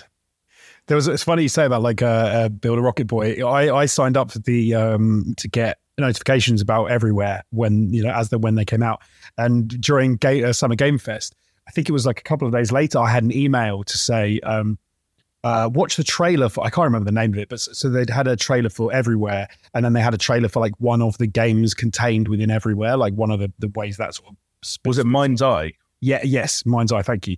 And so I had an email notification to say, watch the trailer for Mind's Eye. And I watched it. I started to watch it. I was like, I've seen this already. Like, why are they sending me a notification about this? And it was, there's no new trailers out. It was just kind of like, until new stuff comes out, why don't you check out these trailers that we've got? And I was like, is that really a new email to tell me to watch something I've watched months ago? Like, it feels like a bit vaporware at the moment, just so far as what is this? Like, is the which is a bit random at the moment, but it doesn't help when the idea or the elevator pitch for something is so broad and so all-encompassing that you just kind of sit back and go like, okay, buddy, yeah. Like, you left Rockstar, you're going to create a brand new studio from scratch up in Scotland that is going to create like all of this. And it's one of those Cloud Imperium games. Well, Cloud Imperium are a weird example because they've done the fascinating move of like continuing to keep up the impression, or I don't want to call it the illusion, but they're giving people the impression that they're still plotting forward on whatever fucking warpath they see themselves as on, and they're continuing to let you fund it ad nauseum. I think Everywhere will be one of those projects, and we talk about these sometimes when we see very ambitious looking trailers during showcases, during things like Summer Game Fest all the time. But this is something that will come out. It will just look different to what we imagined. Like, they will reach the point where they were like, okay, how do we scale this down, or how do we turn this into a product that goes on store shelves, or whatever their end goal is for it. They start to maybe sand down or smooth some of the edges until they have a product that can be released or is easy to absorb and understand and digest for consumers. Because I know a lot of people who will buy GTA 6 who wouldn't understand what Everywhere was if you tried to explain it to them. And that's still, the uphill challenge that I think companies, the biggest companies in the world are continuing to face. Meta, of course, foremost amongst them when it comes to explaining it. Some very rich people's unique visions for the future at the moment, and how some video game companies are trying to tap into that. But I don't know where that leaves Absurd Ventures, though, remains to be seen. It's one of those. No, absolutely. Like for me, it's going to work. Of course, it will. It's like because it's got Dan Houser attached to it, because of the pedigree like that he can trace back. I think at the moment though, we're probably in the weird kind of early times where in a year's time, maybe, or maybe in 2 years' time, these early first steps, these baby steps of media or of Twitter or of videos that they're putting out will probably be long forgotten, and there'll be quite a different,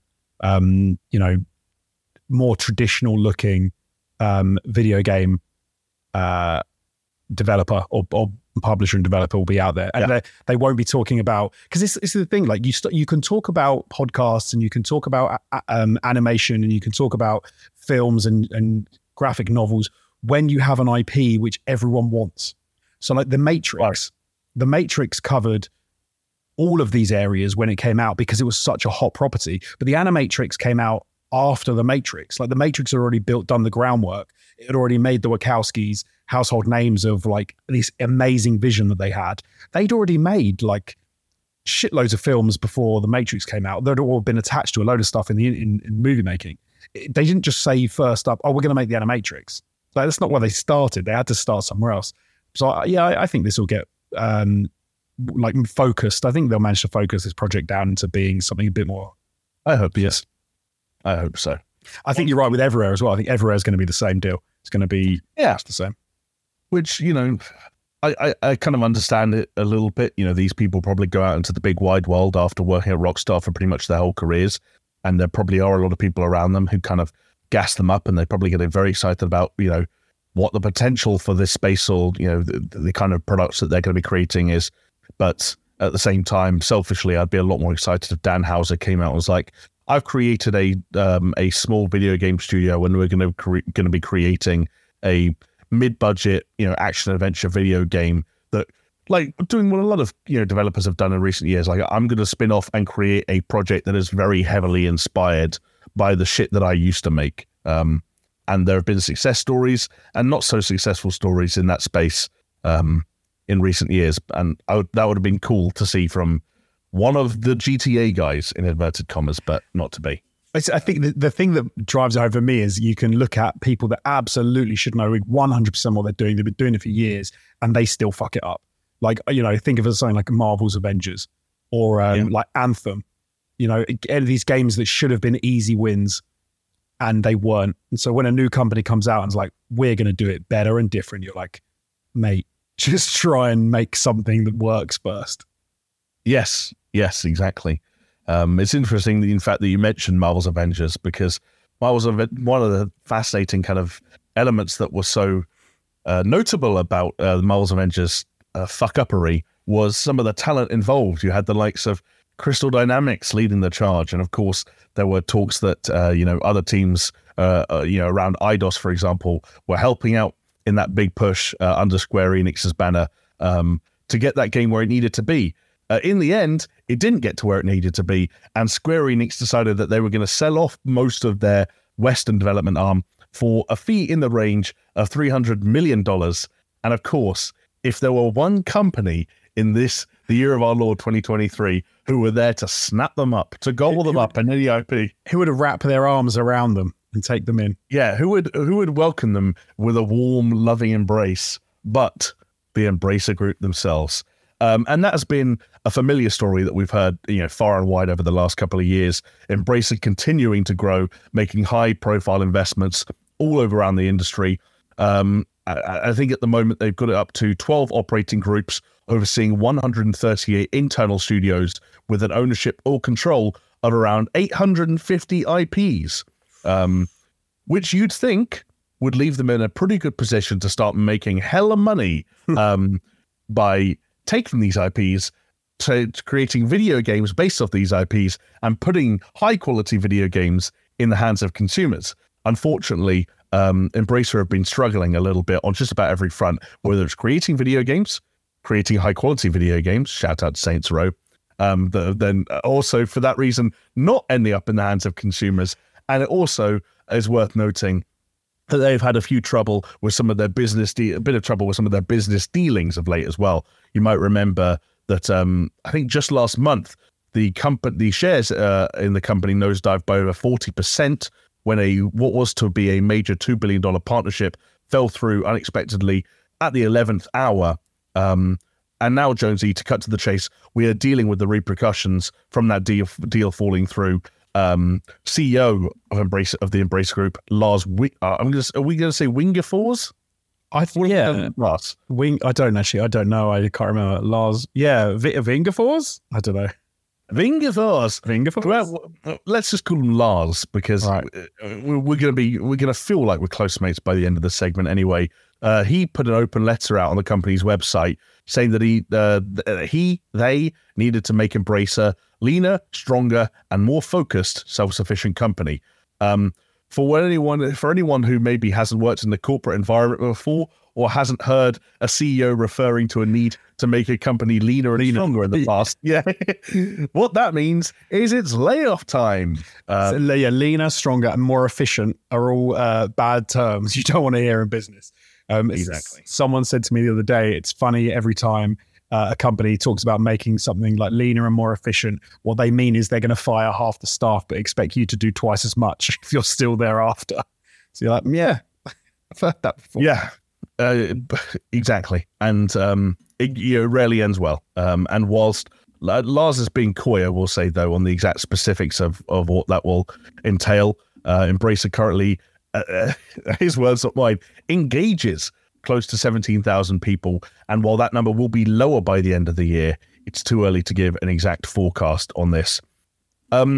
Josie, a lot of people pointing out that, while of course no one in Embracer could have foreseen that would have been a fairly significant $2 billion deal was going to fall through last month. And obviously there was that famous moment where I think Lars himself did a series of interviews like the morning after that deal had fallen through at like midnight the night before. And he looked like a broken man. I don't think this was in anyone's plans, as layoffs rarely are, if we're, in the best case scenario. But a lot of people are pointing out that this is a very strange situation where a company makes headlines, let's be real, for its high-profile investments, continues to spend money. We talked about that Square Enix sort of partial acquisition of $300 million earlier. There are other high-profile ones. Obviously, it owns companies such as THQ Nordic, Koch Media / Deep Silver, Saber Interactive, Gearbox. In December of 2021, it purchased a French board game company called Asmodee for 2.75 billion euros. That was its largest acquisition to date. The Gearbox acquisition was 1.4 billion euros. That's two currencies. $1.4 billion. I like that, $1 billion euros. That's going to be the that's the new currency. It's like euro, isn't that like euro dollars or something? I can't remember. No, I don't remember. Yeah. Basically, they've been spending a lot of money on things where people haven't always been able to see the inherent value of these deals, and now they are restructuring. I mean, am I wrong for thinking that's a bad look when, like, one year you're spending nearly 3 billion euros on a board game company, and the next year a $2 billion deal, so a smaller number, falling through, sees your shares nosedive by over 40%, and your company needing to become a leaner? I think the problem is, I think, with a lot of this sort of stuff is the addiction to like looking at share prices and to speculating and stuff sometimes isn't that important. It's more like how the company's actually running behind the scenes and how like cash flow is working, what's going on in the industries. And we know that in the last sort of few years, it's not been good. You know, COVID had a hell of a hit on video games. And if you're a massive company like Embracer Group and you're buying up all these companies and then effectively taking them under your umbrella, and then everyone in the whole industry is struggling, you're going to struggle. You know, you're not meeting the positions you wanted to be in, or your forecasts. And if your forecasts are bad, you start talking about, well, how can we save money? And then if you have all of these companies underneath you, yeah, the first thing you're going to do is start talking about making it efficiencies and getting leaner and what are our overheads on staff costs? Oh, they're excessive because we've got 18,000 people underneath us or engaged by us or whatever they say. So that they say, actually, do you know what we're going to do? We're going to lay a shitload of those people off. And this is the other side of, I think, when we all get excited when a small studio that we really like is bought by a big company, and then we say, oh, now they've got fuck you money and they can finally fulfill the visions that they've had in the past. The other side of that coin is when that company with all that money loses a shit ton of that money, they're going to fire shitloads of your staff because that's the only way they know to dig themselves out of a hole. And the first thing they're going to do is cancel projects, lay people off, try and focus on things that do make them money, and to double down on things that they think might make them more money, and to not be as experimental. And it kind of, in bad financial times, it leads to really bad outcomes. I mean, maybe smaller companies could weather the storm in some respects. Honestly, I think it was it's Double Fine talk about in that documentary, talk about back in the day when they effectively would have gone bust if it wasn't for the fact that what is his name? Tim Schafer. Tim Schafer, thank you. Tim Schafer's mate gave them a shitload of money and bailed the company out. But obviously you can't go to your mate who's got just 10 billion knocking around if you're Embracer Group and get bailed out. Yeah.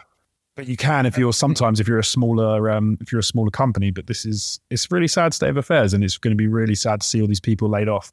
Yeah, we don't know how many at this point, like I said, but no, we don't. And it's people laid off, which is sad, and then slightly less sad, but still worth noting, projects cancelled. And like one of the things you talked about was that, like, Embracer has now racked up 850 IPs from around gaming, and a lot of their strategy has been to take over kind of beloved franchises. Like I joked about Saints Row earlier, but that was absolutely something I was looking at and saying, God, I really hope Volition benefit from this new cash flow and kind of, not only did that not materialize in the form of the game, but a lot of the way that Embracer reacted to Saints Row's failure and what happened to Volition and their kind of like seemingly folding into Gearbox kind of also painted a weird picture for how Embracer might react to games that don't meet their targets, and where Embracer's forecasts might be for how successful some of these projects might end up being. Like the vibe I got at the time was that here's a company who is picking up, I don't even know, like pick any number of licenses, whether you could even start with Saints Row, and drastically overestimating like those franchises' capacity to sell big numbers with today's audiences. That's all of which is a roundabout way of saying I actually think that for all the money they spent, Embracer are holding a lot of like dead wood at the moment. Absolutely, yeah. And maybe this helps in that sense. Like maybe if the IPs that are cut or that don't get worked on, or the projects that are scrapped are from things that that don't have a future, that might be beneficial. But one of the things that we were going to discuss is whether or not our old pal Lars and his team around him are best suited to pick out which projects are winners. Because one thing I will say is that I think the rest of the year looks fairly strong for Embracer. For anyone wondering, Remnant 2, Warhammer 40k Space Marine 2, Payday 3, Hot Wheels Unleashed 2, Arizona Sunshine 2, Alone in the Dark, and Homeworld 3, to name but a few, are all Embracer games slated for the rest of this year. I think some of those titles have the capacity to sell okay, but none of them are like world beaters. They're not money spinners, any of them, are they? That's the problem. Yeah. We also know we have confirmation at this point that Crystal Dynamics have confirmed that they are that there will be no impact, in their own words, on their continuing efforts on Perfect Dark, who they're working on with the initiative, and the kind of reboot of the Tomb Raider series that's happening in collaboration with Amazon Games. But the problem is that in and amongst all of this, Lars was talking about the ways in which they can bounce back. And as you said, none of those titles we mentioned just there were money spinners. What Lars sees as the potential money spinners, and one of the things he has picked out is Lord of the Rings.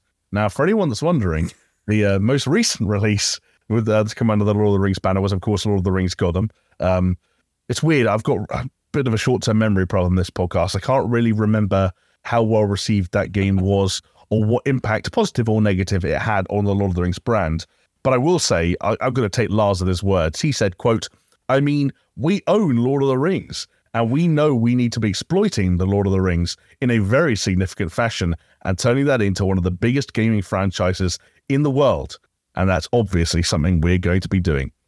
So let me ask you, Jonesy, hypothetically, if you were an employee at an unnamed studio that fell under the banner of the Embracer Group, layoffs were coming, the company's stock nosedived by 40%, projects were being cancelled left, right, and centre, and you're wondering about what the future looked like, and you heard your CEO in the wake of the Lord of the Rings Gollum release, which I don't think Embracer really had anything to do with. I think that was a pre-standing agreement and a game that had been in development for some time.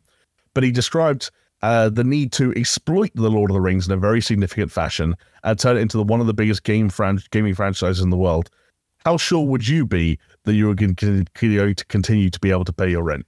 I'd be rubbing my hands together, Jamie, knowing that I already had a sequel to Gollum in my midst, and that I'd already been given a tasty little loan, or no, not a loan, what was it, a gift from a German government? Was it like a local? I can't remember. Like, so weird German government grant, yeah. No, like this is bizarre. Like this quote is, I understand what he's saying insofar as I can imagine that if you are a company with a whole load of developers underneath you, and you're like, we own friggin' Lord of the Rings, man, you'd think that you should be able to monetize that into video games. And and if you're out there, if you're watching people play for decades, like games like League of Legends or any of that sort of ilk, you'd be thinking, well, we can just make that sort of game that people pump money into, and we'll just skin it like it's Lord of the Rings, and we'll make a bloody fortune.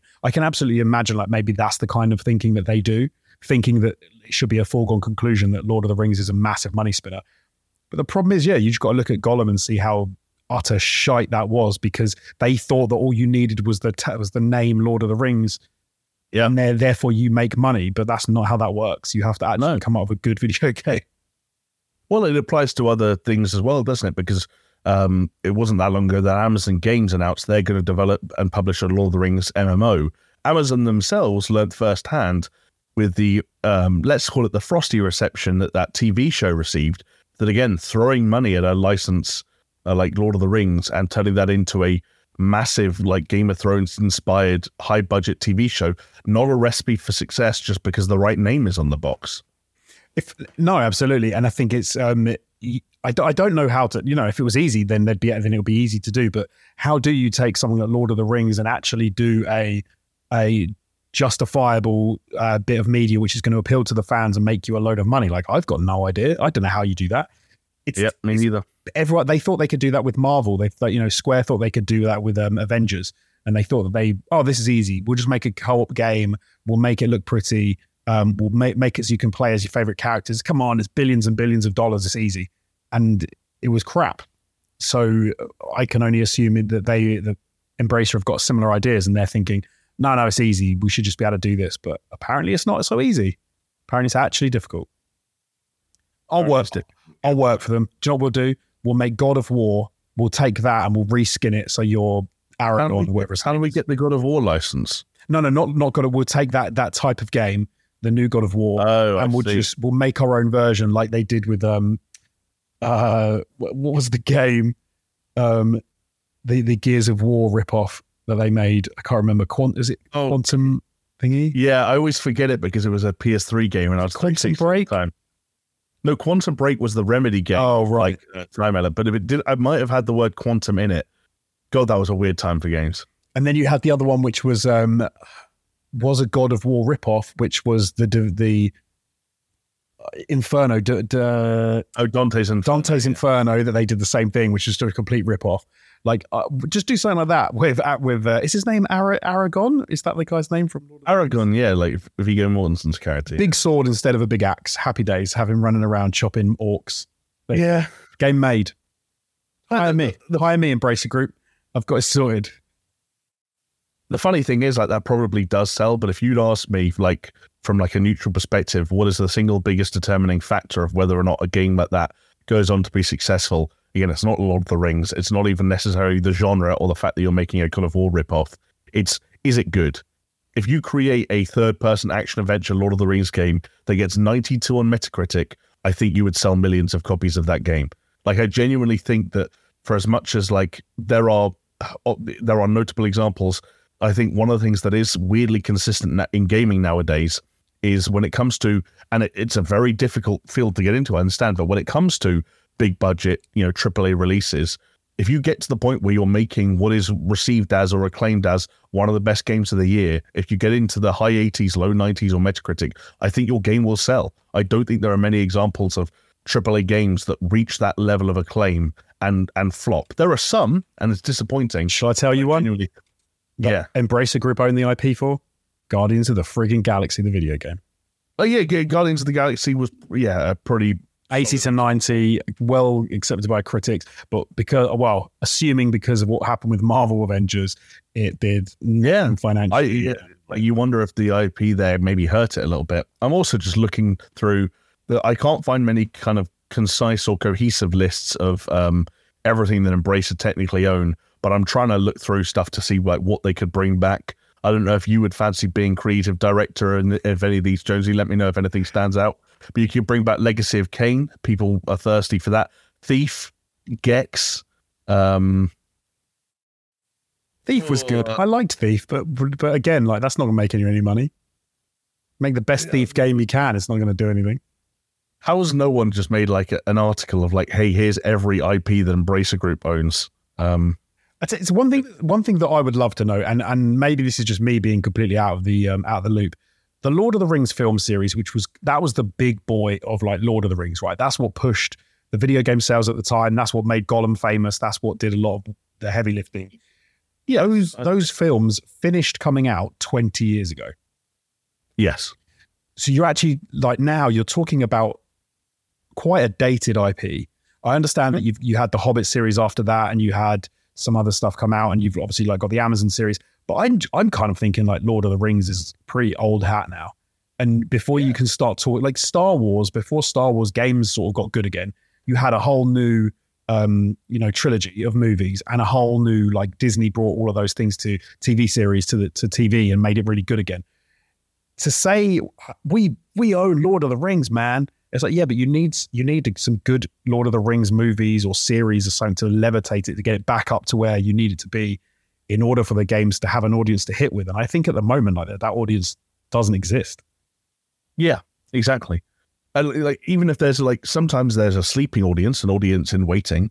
Like you just reminded me there of something like The Matrix, for example, which again, like the Matrix, I think peaked some time ago. And even then, like there were like, real big problems in at least 2/3 or maybe like half of the core trilogy of Matrix films. If like someone came to me now as like, I'm thinking of investing hard in the Matrix as a brand or as an IP and like rolling it out to make new Matrix video games, I would sit there and say, you can't put the Matrix on the box and have it sell. I think there are a lot of, as I said, Matrix fans in waiting. Like a lot of people who are interested enough in that world or that IP that the right things could bring. But like with Star Wars, like you've got to have a consistency, and you've got to build things back up to the point where it's going to be, as big as it can be. And then you've got to keep a level of consistency, which I think Star Wars also didn't, which then saw Star Wars, I think, kind of peak, at least as far as the feature films are concerned, peak slightly early, then tail back off. But we are clearly still dealing with a post Star Wars comeback environment where Star Wars video games like Outlaws announced last week can still generate a lot of excitement. It's also, I think you nailed it by saying that if you can make a game, a Lord of the Rings game which makes you money has to be a 90 on Metacritic or something like that. It's a good start. And if you have the ability to make that game anyway, let's say it wasn't Lord of the Rings, let's say it was just in a medieval universe with orcs and dragons and whatever. If you can already make that video game, then even if you didn't make it Lord of the Rings, you're still going to have a very successful video game. And Embracer Group have got plenty of developers under them who could make that sort of game. Like the fact that you own Lord of the Rings might give you a higher bump, might make you more money because, like you said, a sleeping audience, Lord of the Rings fans. But it's not going to make your game be good when your game is shit. Yeah, exactly. Which people get that does my head in. The idea that you can just slap on an IP and go now, like Gollum. I mean, it's exactly what happened with Gollum. It seems we can just slap Gollum onto a mediocre game and then it will do well. And no, it won't. Yeah, exactly. One kind of thing to note on that front before we move on is a bit of positive news from Embracer. Lars said, quote, "Our financial year started with one of our greatest successes so far, Dead Island 2, which exceeded our management's already high expectations. If Dead Island 2 came out and was in the same state as and was thus received the same way as that Saints Row reboot, Dead Island 2 doesn't sell nearly the amount of copies it does and doesn't become, as he described it, one of their greatest successes thus far. Dead Island 2 was massively helped by, even though it wasn't overwhelming critical acclaim, it was positive noise. And it was a good game. Like it was great word of mouth and that great story of like, oh, Dead Island 2 is real. It came out. It's a product, and actually, it works, and it's fun. That did so much heavy lifting for that game. That's so true. I hadn't even thought of that. There was almost a lore attached to Dead Island 2, which most games don't have. So that game was always going to get a lot of publicity that beyond what it would have deserved had it not been Dead Island 2. If it was just called Zombie Apocalypse, they would have to. You don't get the publicity that Dead Island 2 got. Yeah, but again, the publicity got people in the door. The quality of the product was what got them to stay and talk about it and regurgitate that lore. And that's what saw the supposed sales. And that's what was missing in Saints Row. And that's what I think is another stark reminder of, yes, while it might be a little bit sort of, it's maybe slightly silly of me to nonchalantly talk about how developers should just make a 90 plus rated game on Metacritic. I understand that that's not how it works. But again, I think it's another reminder that even when you're talking about the 70s and 80s, there's a positive correlation between how good your game is and how positive the word of mouth is and how likely you are to create a success out of it, whether you've got a known brand attached or not. Just try and make good shit, I guess, in all walks of life, Jonesy. No, absolutely. I think it's slightly more complicated because I imagine if you're like CEO of a company like Embracer Group and you see a game like Hogwarts Legacy, which is not a great, it's not a perfect game, it's not a fantastic game, but does well and is well received and makes a lot of money, you're kind of like, well, hold on, that's Harry Potter, that's Hogwarts. We've got Lord of the Rings. They're similar size franchises. We should be able to make the kind of money. I think the difference with something like Legacy was it was almost the opposite in that people were like, holy shit, they actually made a good Hogwarts game. And we weren't anticipating that. The problem that Lord of the Rings has got is they already have quite a few Lord of the Rings games in existence. This wasn't and the Hogwarts is the first Harry Potter game. This would be I don't know, the 6th or maybe, or the 5th. I've got no idea. I'm trying to think now. You've got all the Lord of the Rings trilogies. You then had Shadow of Mordor, Shadow of War, Gollum. You've got the Gimli game. So I'm already at 7. There was the Third Army or something like that. There was a turn-based RPG that came out not long after the trilogy games. There was and there was the Third Age. Right. And then there was another one that was like an action game where you played 3 characters at once. There was also a Hobbit game. Oh, right. So you're not like an old Hobbit game, pre-movies Hobbit game. So you don't even have the luxury of saying, hey, you loved the movies or you love the books, you love the movies, now play the game. It's like, you love the world, you love the movies, now play the 20th game in the franchise. This one might be good. It's much more possible. Honestly, do you know, like one of the... I wish we could play out hypotheticals like this in some big, super advanced like AI-powered machine that tells us what would happen.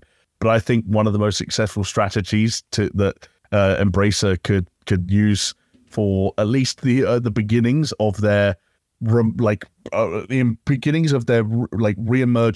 the audience for Lord of the Rings games in Lord of the Rings games would be remastering or remaking the Lord of the Rings Return of the King. And I'm sure that would be an absolute shit show in terms of licenses and so on, and deals they'd have to cut with movie studios.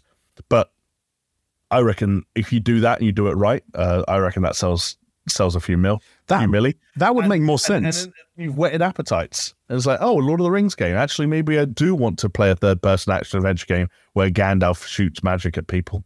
But then can they do that from starting with The Return of the King? Like, do they not need to go in? Do they not need to do the old Resident Evil thing of go, here's the first Lord of the Rings, because Return of the King's the second one, is that right? Yeah, but the problem, no, Return of the King's the third one, but the problem is the games, the licensed games based on the Lord of the Rings trilogy were all quite surprisingly different to each other. I only played one of them, I think. Yeah, Two Towers and Return of the King were fairly similar, but Return of the King was the one where they kind of like had streamlined it down to this, like just a solid to movie tie-in third-person action game where you bounce between. Like there were sequences where you played as Gandalf and Aragorn and stuff like that, but there were also some like weird side sequences where you played as Frodo and Sam and with like Shelob or whatever that big spider was called. And you know, it had a lot of the things that kind of movie tie-ins at the time had with kind of like his opportunities to see maybe what was happening like when during this scene in the movie, here's what these people were doing, or here's some behind the scenes featurettes and stuff like that. Hence the Matrix did a lot of that shit as well, because obviously the Wachowskis were heavily involved in the production of that game. That's a big conversation, and I feel like we spun that out in more directions than I thought we would. But that's because it's big and it's complicated, and it's going to be fascinating to see what Embracer do next. Finally, though, Jonesy, before we sign off, there's one quick thing I wanted to bring up, if for no other reason than just to get your kind of like your gut reactions to some interesting headlines that have been coming out of the world of streaming lately, which we are tangentially related to. We do stream occasionally, albeit on YouTube, which is not the platform that we're going to be discussing today, although each of us have streamed on Twitch in the past. And so we are perhaps familiar with what streaming on Twitch entails. We're familiar with, if not the partner program, then the affiliate program, if nothing else. But it's the partner program that has been making a few headlines in the past week because Twitch have introduced what they are describing as a new revenue split for partners. But there is, of course, a catch that we'll get to in a moment. It's called Partner Plus, and it's a benefit for existing partners, offering a 70% or so, a 70-30 revenue split on subscriptions, which is kind of a return to what some streamers, certainly bigger streamers, were already on at one point prior to Twitch sort of canning it a little while ago. However, there are, of course, caveats to how this works. As I said, this is kind of aimed at people who are maybe a little bit further along in their journey as a partner as we ever were in our streaming adventures. For example, you need to maintain a subscription count of at least 350 recurring paid subscriptions for 3 consecutive months. People have been quick to point out that this means that gifted subscriptions and Prime subscriptions, which are, of course, very popular and very prominent, wouldn't count towards this number.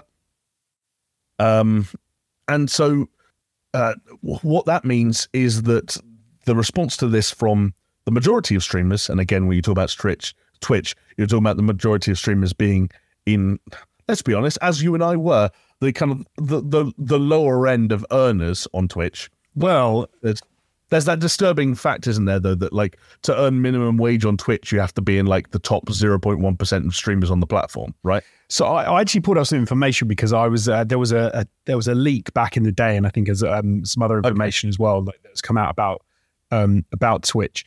And I was just trying to, figure out how much you would need to be. So a poll of Twitch streamers seems to suggest that to be on, what we said, you said minimum wage.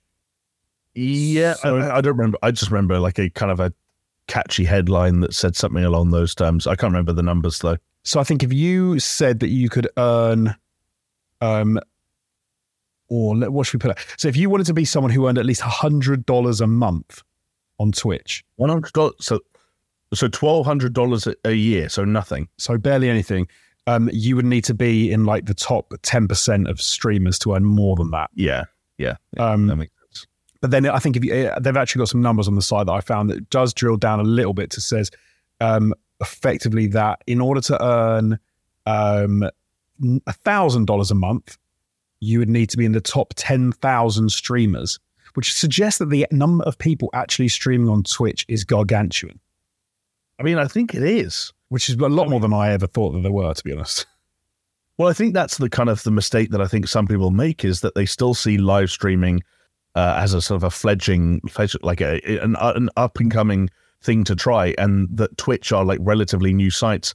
But I think the number of people that have created a Twitch account and tried their hand at streaming at one point or another, just to realize, oh, I'm sat here with 0 viewers and there's nothing I can do about it, or at least I'm going to have to try very hard and scream from the rooftops to change something about that, and then give up. That's an extremely big number. And it's the people, though, that haven't given up that are looking at this and saying, well, this is a lot of hot air. The number of people that are actually going to experience or benefit from this new 70-30 split that Twitch are talking about a lot is relatively slim. You're talking about a portion of streamers who are A, partnered, B, earn over 350 subscriptions within that time period, but also don't take more than 2,400, because then they'll hit that $100,000 threshold across 12 months. So this is really like looking at the weird middle ground of people who aren't making sort of like it's an odd spot, which I guess is kind of enough ammunition for people on Twitter who fall under these thresholds to say, well, like, this isn't a thing. This isn't benefiting most people. This isn't benefiting streamers. Why not make this for all partners, and so on and so forth? Which is a little bit. I don't want to. I feel like I'm not going to say it. It just might, because it could be misconstrued as mean. But yeah, it is a weird one. Like it is very strange, because like if the 50-50 seems ridiculous for what? Like if someone's signing up to do your partner thing and they've got what do we say, 350 paid subscriptions, and they're currently getting 50-50, like that does seem ridiculous. But then the fact that this is such a small group of people this is going to affect before you then get over to the 100,000, which is such a, like, that's the very top level of streamers anyway. And then so if you're talking about those people that are that successful and that they draw in that much of an audience, surely you're just effectively saying to them, hey man, you should go to sort of another platform because we don't really want you. Like, it's such a strange way to do it. Yeah. I guess the question is, though, is like, well, because of like Twitch's size and potential discoverability issues, do they actually end up making more money on another platform? But it's interesting that you mentioned other platforms, because this is a conversation that continues to rumble on in the background and has come to the forefront once again this week, kind of timed quite interestingly with Twitch's announcement, because Kick, which is, I guess, it's being touted as sort of like an up-and-coming streaming platform. I think it's got a lot of problems, such as some of the creators that have gone over there are people who are perhaps known to have slightly dicier, less Twitch-friendly backgrounds.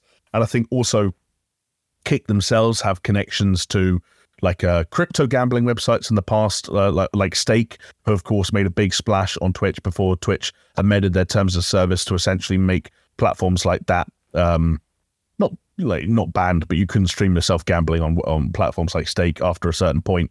But Kick made headlines this week when XQC, real name Felix Lengyel, which I'm probably butchering, but after Lars Wingjafors, I think I'll probably get away with it. He was one of the largest, if not the largest streamer on Twitch, certainly as far as the English language goes. He has announced that he has signed with rival platform Kick In what's being touted, it's certainly one of the largest streaming deals ever. I think some people are saying that even if you applied it to the world of professional sports by some metrics, it would be one of the biggest contracts ever signed. Brokered by Ryan Morrison, who's the CEO of Evolved Talent Agency.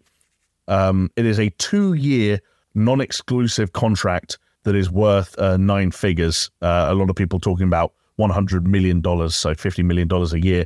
Interesting as well to say again, non-exclusive. So this doesn't even mean that XQC has to stop streaming on Twitch entirely. The exact amount of the deal hasn't been revealed, but it's massive. And it's reminiscent. Yeah. Well, the non-exclusive thing to me is weird. Like, how's that work? If he does that multi-streaming to Kick and to Twitch at the same time, I don't know if Twitch allow that though. I'd imagine there's going to be some kind of contract where he has like a minimum number of streams or minimum number of hours he has to stream over on Kick, and he like added a clause where he doesn't have to give up on Twitch entirely. But it will be interesting to see, how that balances out. I don't know. If you were smart. And if Twitch were smart, they would immediately turn around to XQC and say, don't worry about it, multi-stream. I mean, yeah. Because then they could then scupper what Kick are trying to do by, signing a non-exclusive deal and saying, right. Don't worry, man, you can still stream with us. It's only 2 years. And then after 2 years, see how you feel. Maybe you want to stay there. Maybe you want to come back here. Because then all those people that are already on Twitch who don't want to have to move over, they're still pumping their subscriptions into XQC there. They might lose some people because of Kick. Yeah. The worst thing they can do is to go, nope, you can't multi-stream, therefore you can't put your stuff on Twitch because you're going into Kick. You're playing right into their hands. Like, if anything, you should just, allow them to do it. Just say, And if a small person says they're going to do it, just be like, no, you can't do it. You don't earn any money. You don't care. I don't know if Twitch have a great track record when it comes to making decisions that are in their own best interests. Terrible track record. Yeah, I would go so far as to say they often do the opposite to what you think they should do in their business decisions.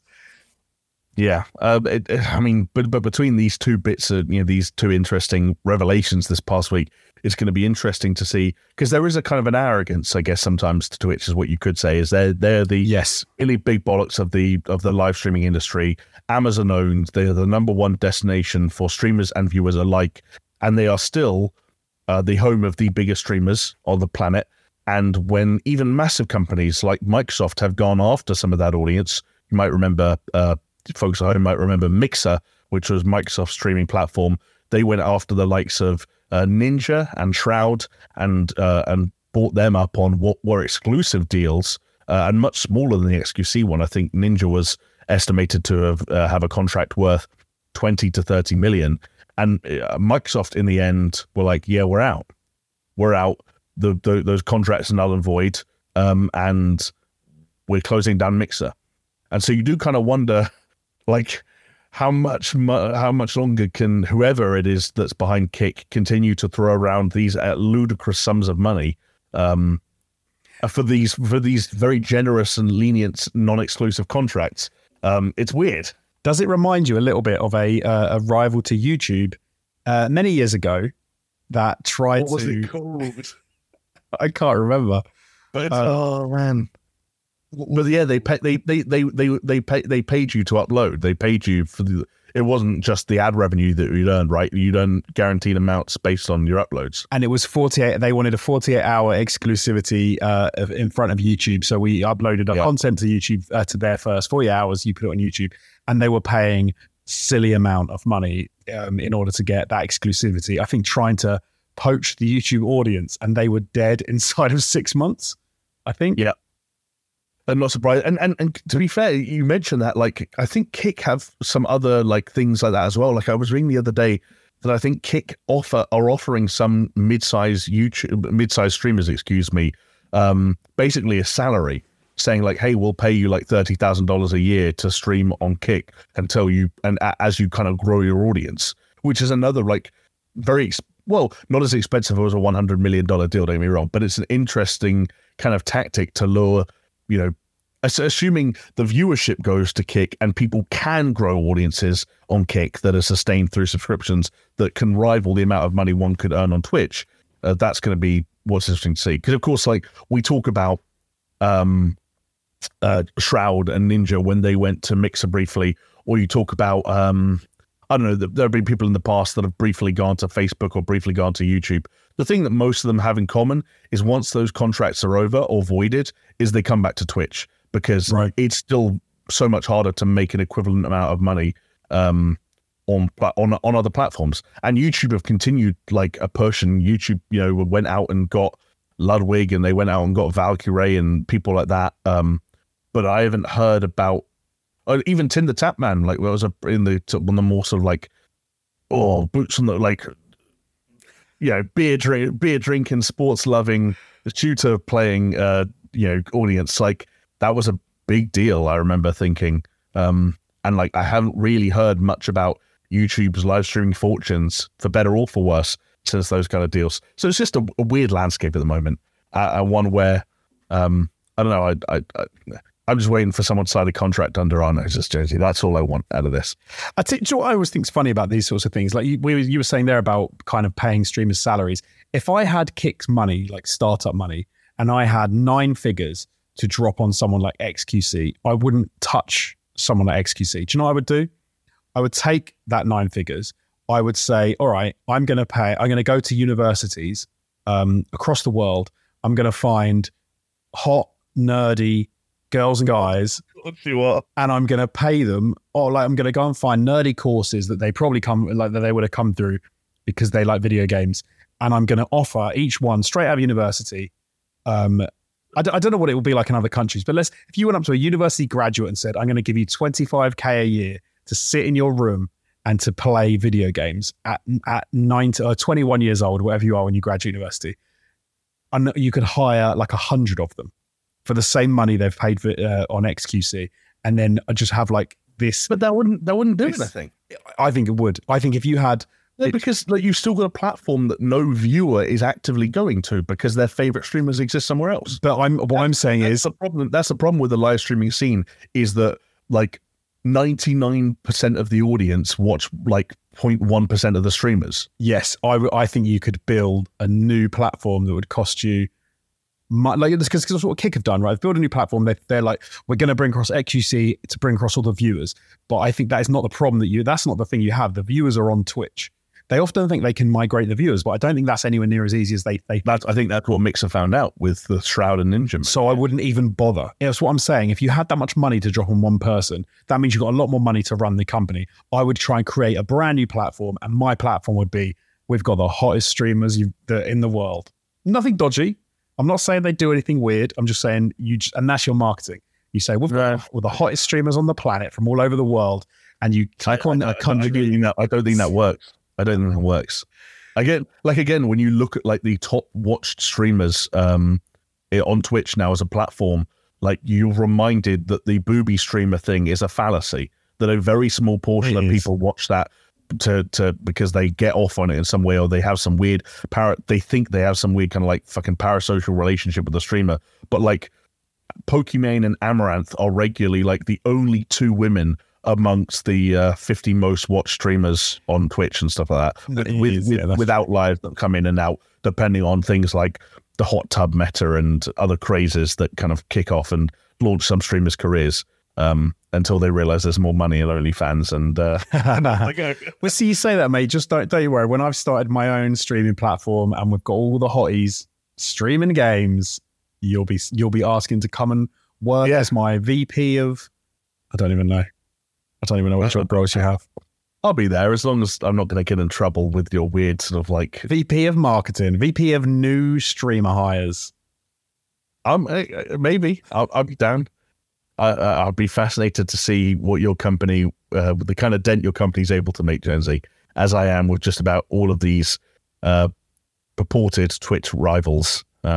Because if you had to guess, if you had to take a punt, where the Twitch killer comes from, do you have a thought for the future? It's just so hard to know, because like we've seen other established social media websites that aren't going anywhere, like Facebook and YouTube, try and sort of like move in that direction. Hasn't really had an impact. We've seen companies that don't have a presence in that field try and create one, like Microsoft, multi-billion-dollar organization. Now, don't get me wrong, Microsoft and the Microsofts and Googles of the world are very prone to giving up early on something that doesn't seem to be immediately successful. But I think even still, the Mixer experiment failed by and large. And now we've got the other weird thing, which is like weird startups with connections to crypto gambling websites that have like money that seems to be growing on trees, spending, sports like LeBron James money on weird Canadian streamers. And like there have been so many different tactics that have been used and none of them have worked so far. And this all coinciding with us being told every 6 months by streamers, oh, Twitch is the worst platform in the world, Twitch is imploding, Twitch is making the worst possible decisions. And no matter how much bad press Twitch gets, and no matter how many money moves or mogul moves, I guess would be the appropriate way of putting it, other platforms seem to make, the balance of power never truly shifts. And for that reason, I just feel like I have to sit on the fence and say, I don't know. Like, it's so hard to say because all the ingredients for something to disrupt the balance of power have been there already, and it hasn't happened yet. So I think you're absolutely right, but I think it's interesting when you frame it like that, and then you say a lot of streamers are annoyed about the fact of this split. The fact that it reverts to 50-50, and the fact that it's that they think it should be more of a 70-30 split across the board. But actually, if you think about it like that, and you say, hold on. The only reason you can make any, like, forget percentages, the only reason you can make any money is because there is an audience on Twitch.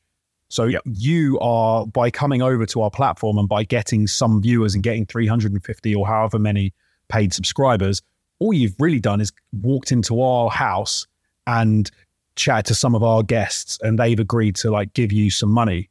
So really, but actually we're allowing you in our house. We're allowing you to stream here. So if you want to take 70% of our revenue, you can do one. Yeah.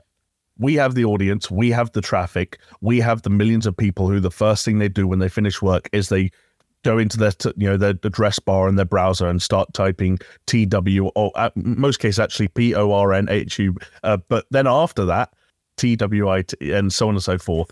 And also we are Amazon and we have the capacity to go out and find, the most relevant on the heart, or perhaps I don't even know. I'm not going to say the highest paying advertiser in the world because they're not, because Amazon have, rules about who can or cannot advertise on content that they're technically representing. But like, there's a lot, you're right. There's a lot of sway there, and that's always going to be where the audience is. And it's so hard to know because you just, in your business plan, you just implied that you don't think the larger streamers are the ones that are going to shift the audience. No, like you think you have to create a new audience, and like, so even that is like, that's a whole nother kettle of fish. I think that's the only way Twitch ends up. Like the Twitch killer for me, there's no such thing as the Twitch killer. What it actually is natural decline of Twitch over time due to the fact that it starts to, in 10 years time, I don't know, it starts to just feel a little bit old, a little bit dated. The changes they've implemented don't make the platform work that well. And actually there's a couple of rivals on the scene that work a bit better. They fit the meta a little bit better. The young people like it more for whatever reason. And then gradually the audience migrates. And at that point, one platform says, we do 70-30, and Twitch says, we do 50-50. And actually there's a realistic decision. Because at the moment, there's no decision, right? At the moment, the decision is 70-30 is great, but 70-30, if I get 70% of nothing, that's nothing. If I get 50% of £100, hey, that's $50. Sure. So I think that's the thing people have to work in their heads at the moment. When does the Twitch killer rhetoric end? Because we've already we've already discussed someone who thought they could be the YouTube killer and how laughable that was with hindsight. Right. The conversation around the YouTube killer has ended. YouTube are YouTube, and it doesn't feel like anyone is ever going to take, like, there are going to be people that distract from YouTube. Like, there's going to be a huge wave of popularity in short form content. YouTube aren't going to be best positioned to take advantage of that wave of popularity. And so platforms like TikTok are going to come along and generate massive audiences over time. Still, people look at TikTok and YouTube and recognize that they're slightly different things, and that like TikTok aren't seen as a YouTube killer. And I think even if TikTok tried to expand and go into longer than short form content, they wouldn't be seen as like, what I'm saying is that conversation broadly died. Why won't that conversation die with Twitch? Is it because they're so inefficient and because they make mistakes and because their users are so unhappy, or is it just a matter of time? I don't hear people griping about YouTube the way that people do about Twitch. I don't think there's no alternative at the moment for. I think the YouTube alternatives don't exist, like you just said, and so the big YouTubers don't seriously consider, like, what is it, Rumble? Like, I've heard a lot of like Rumble right-wing kind of stuff talking about the thing. Yeah. Oh, I'm going there because I can say what I want. It's like, yeah, but no one else is going over there. Was it Donald Trump started his own Twitter, didn't he? Like, is it Truth Social? And no one went over there like for that. I think realistically, people want to be where the people are. And it's funny, you solidified it for me. I know exactly who the Twitch killer is going to be. I know exactly who the YouTube killer is going to be. I'll tell you. Do you know the Twitch killer is only going to be Twitch?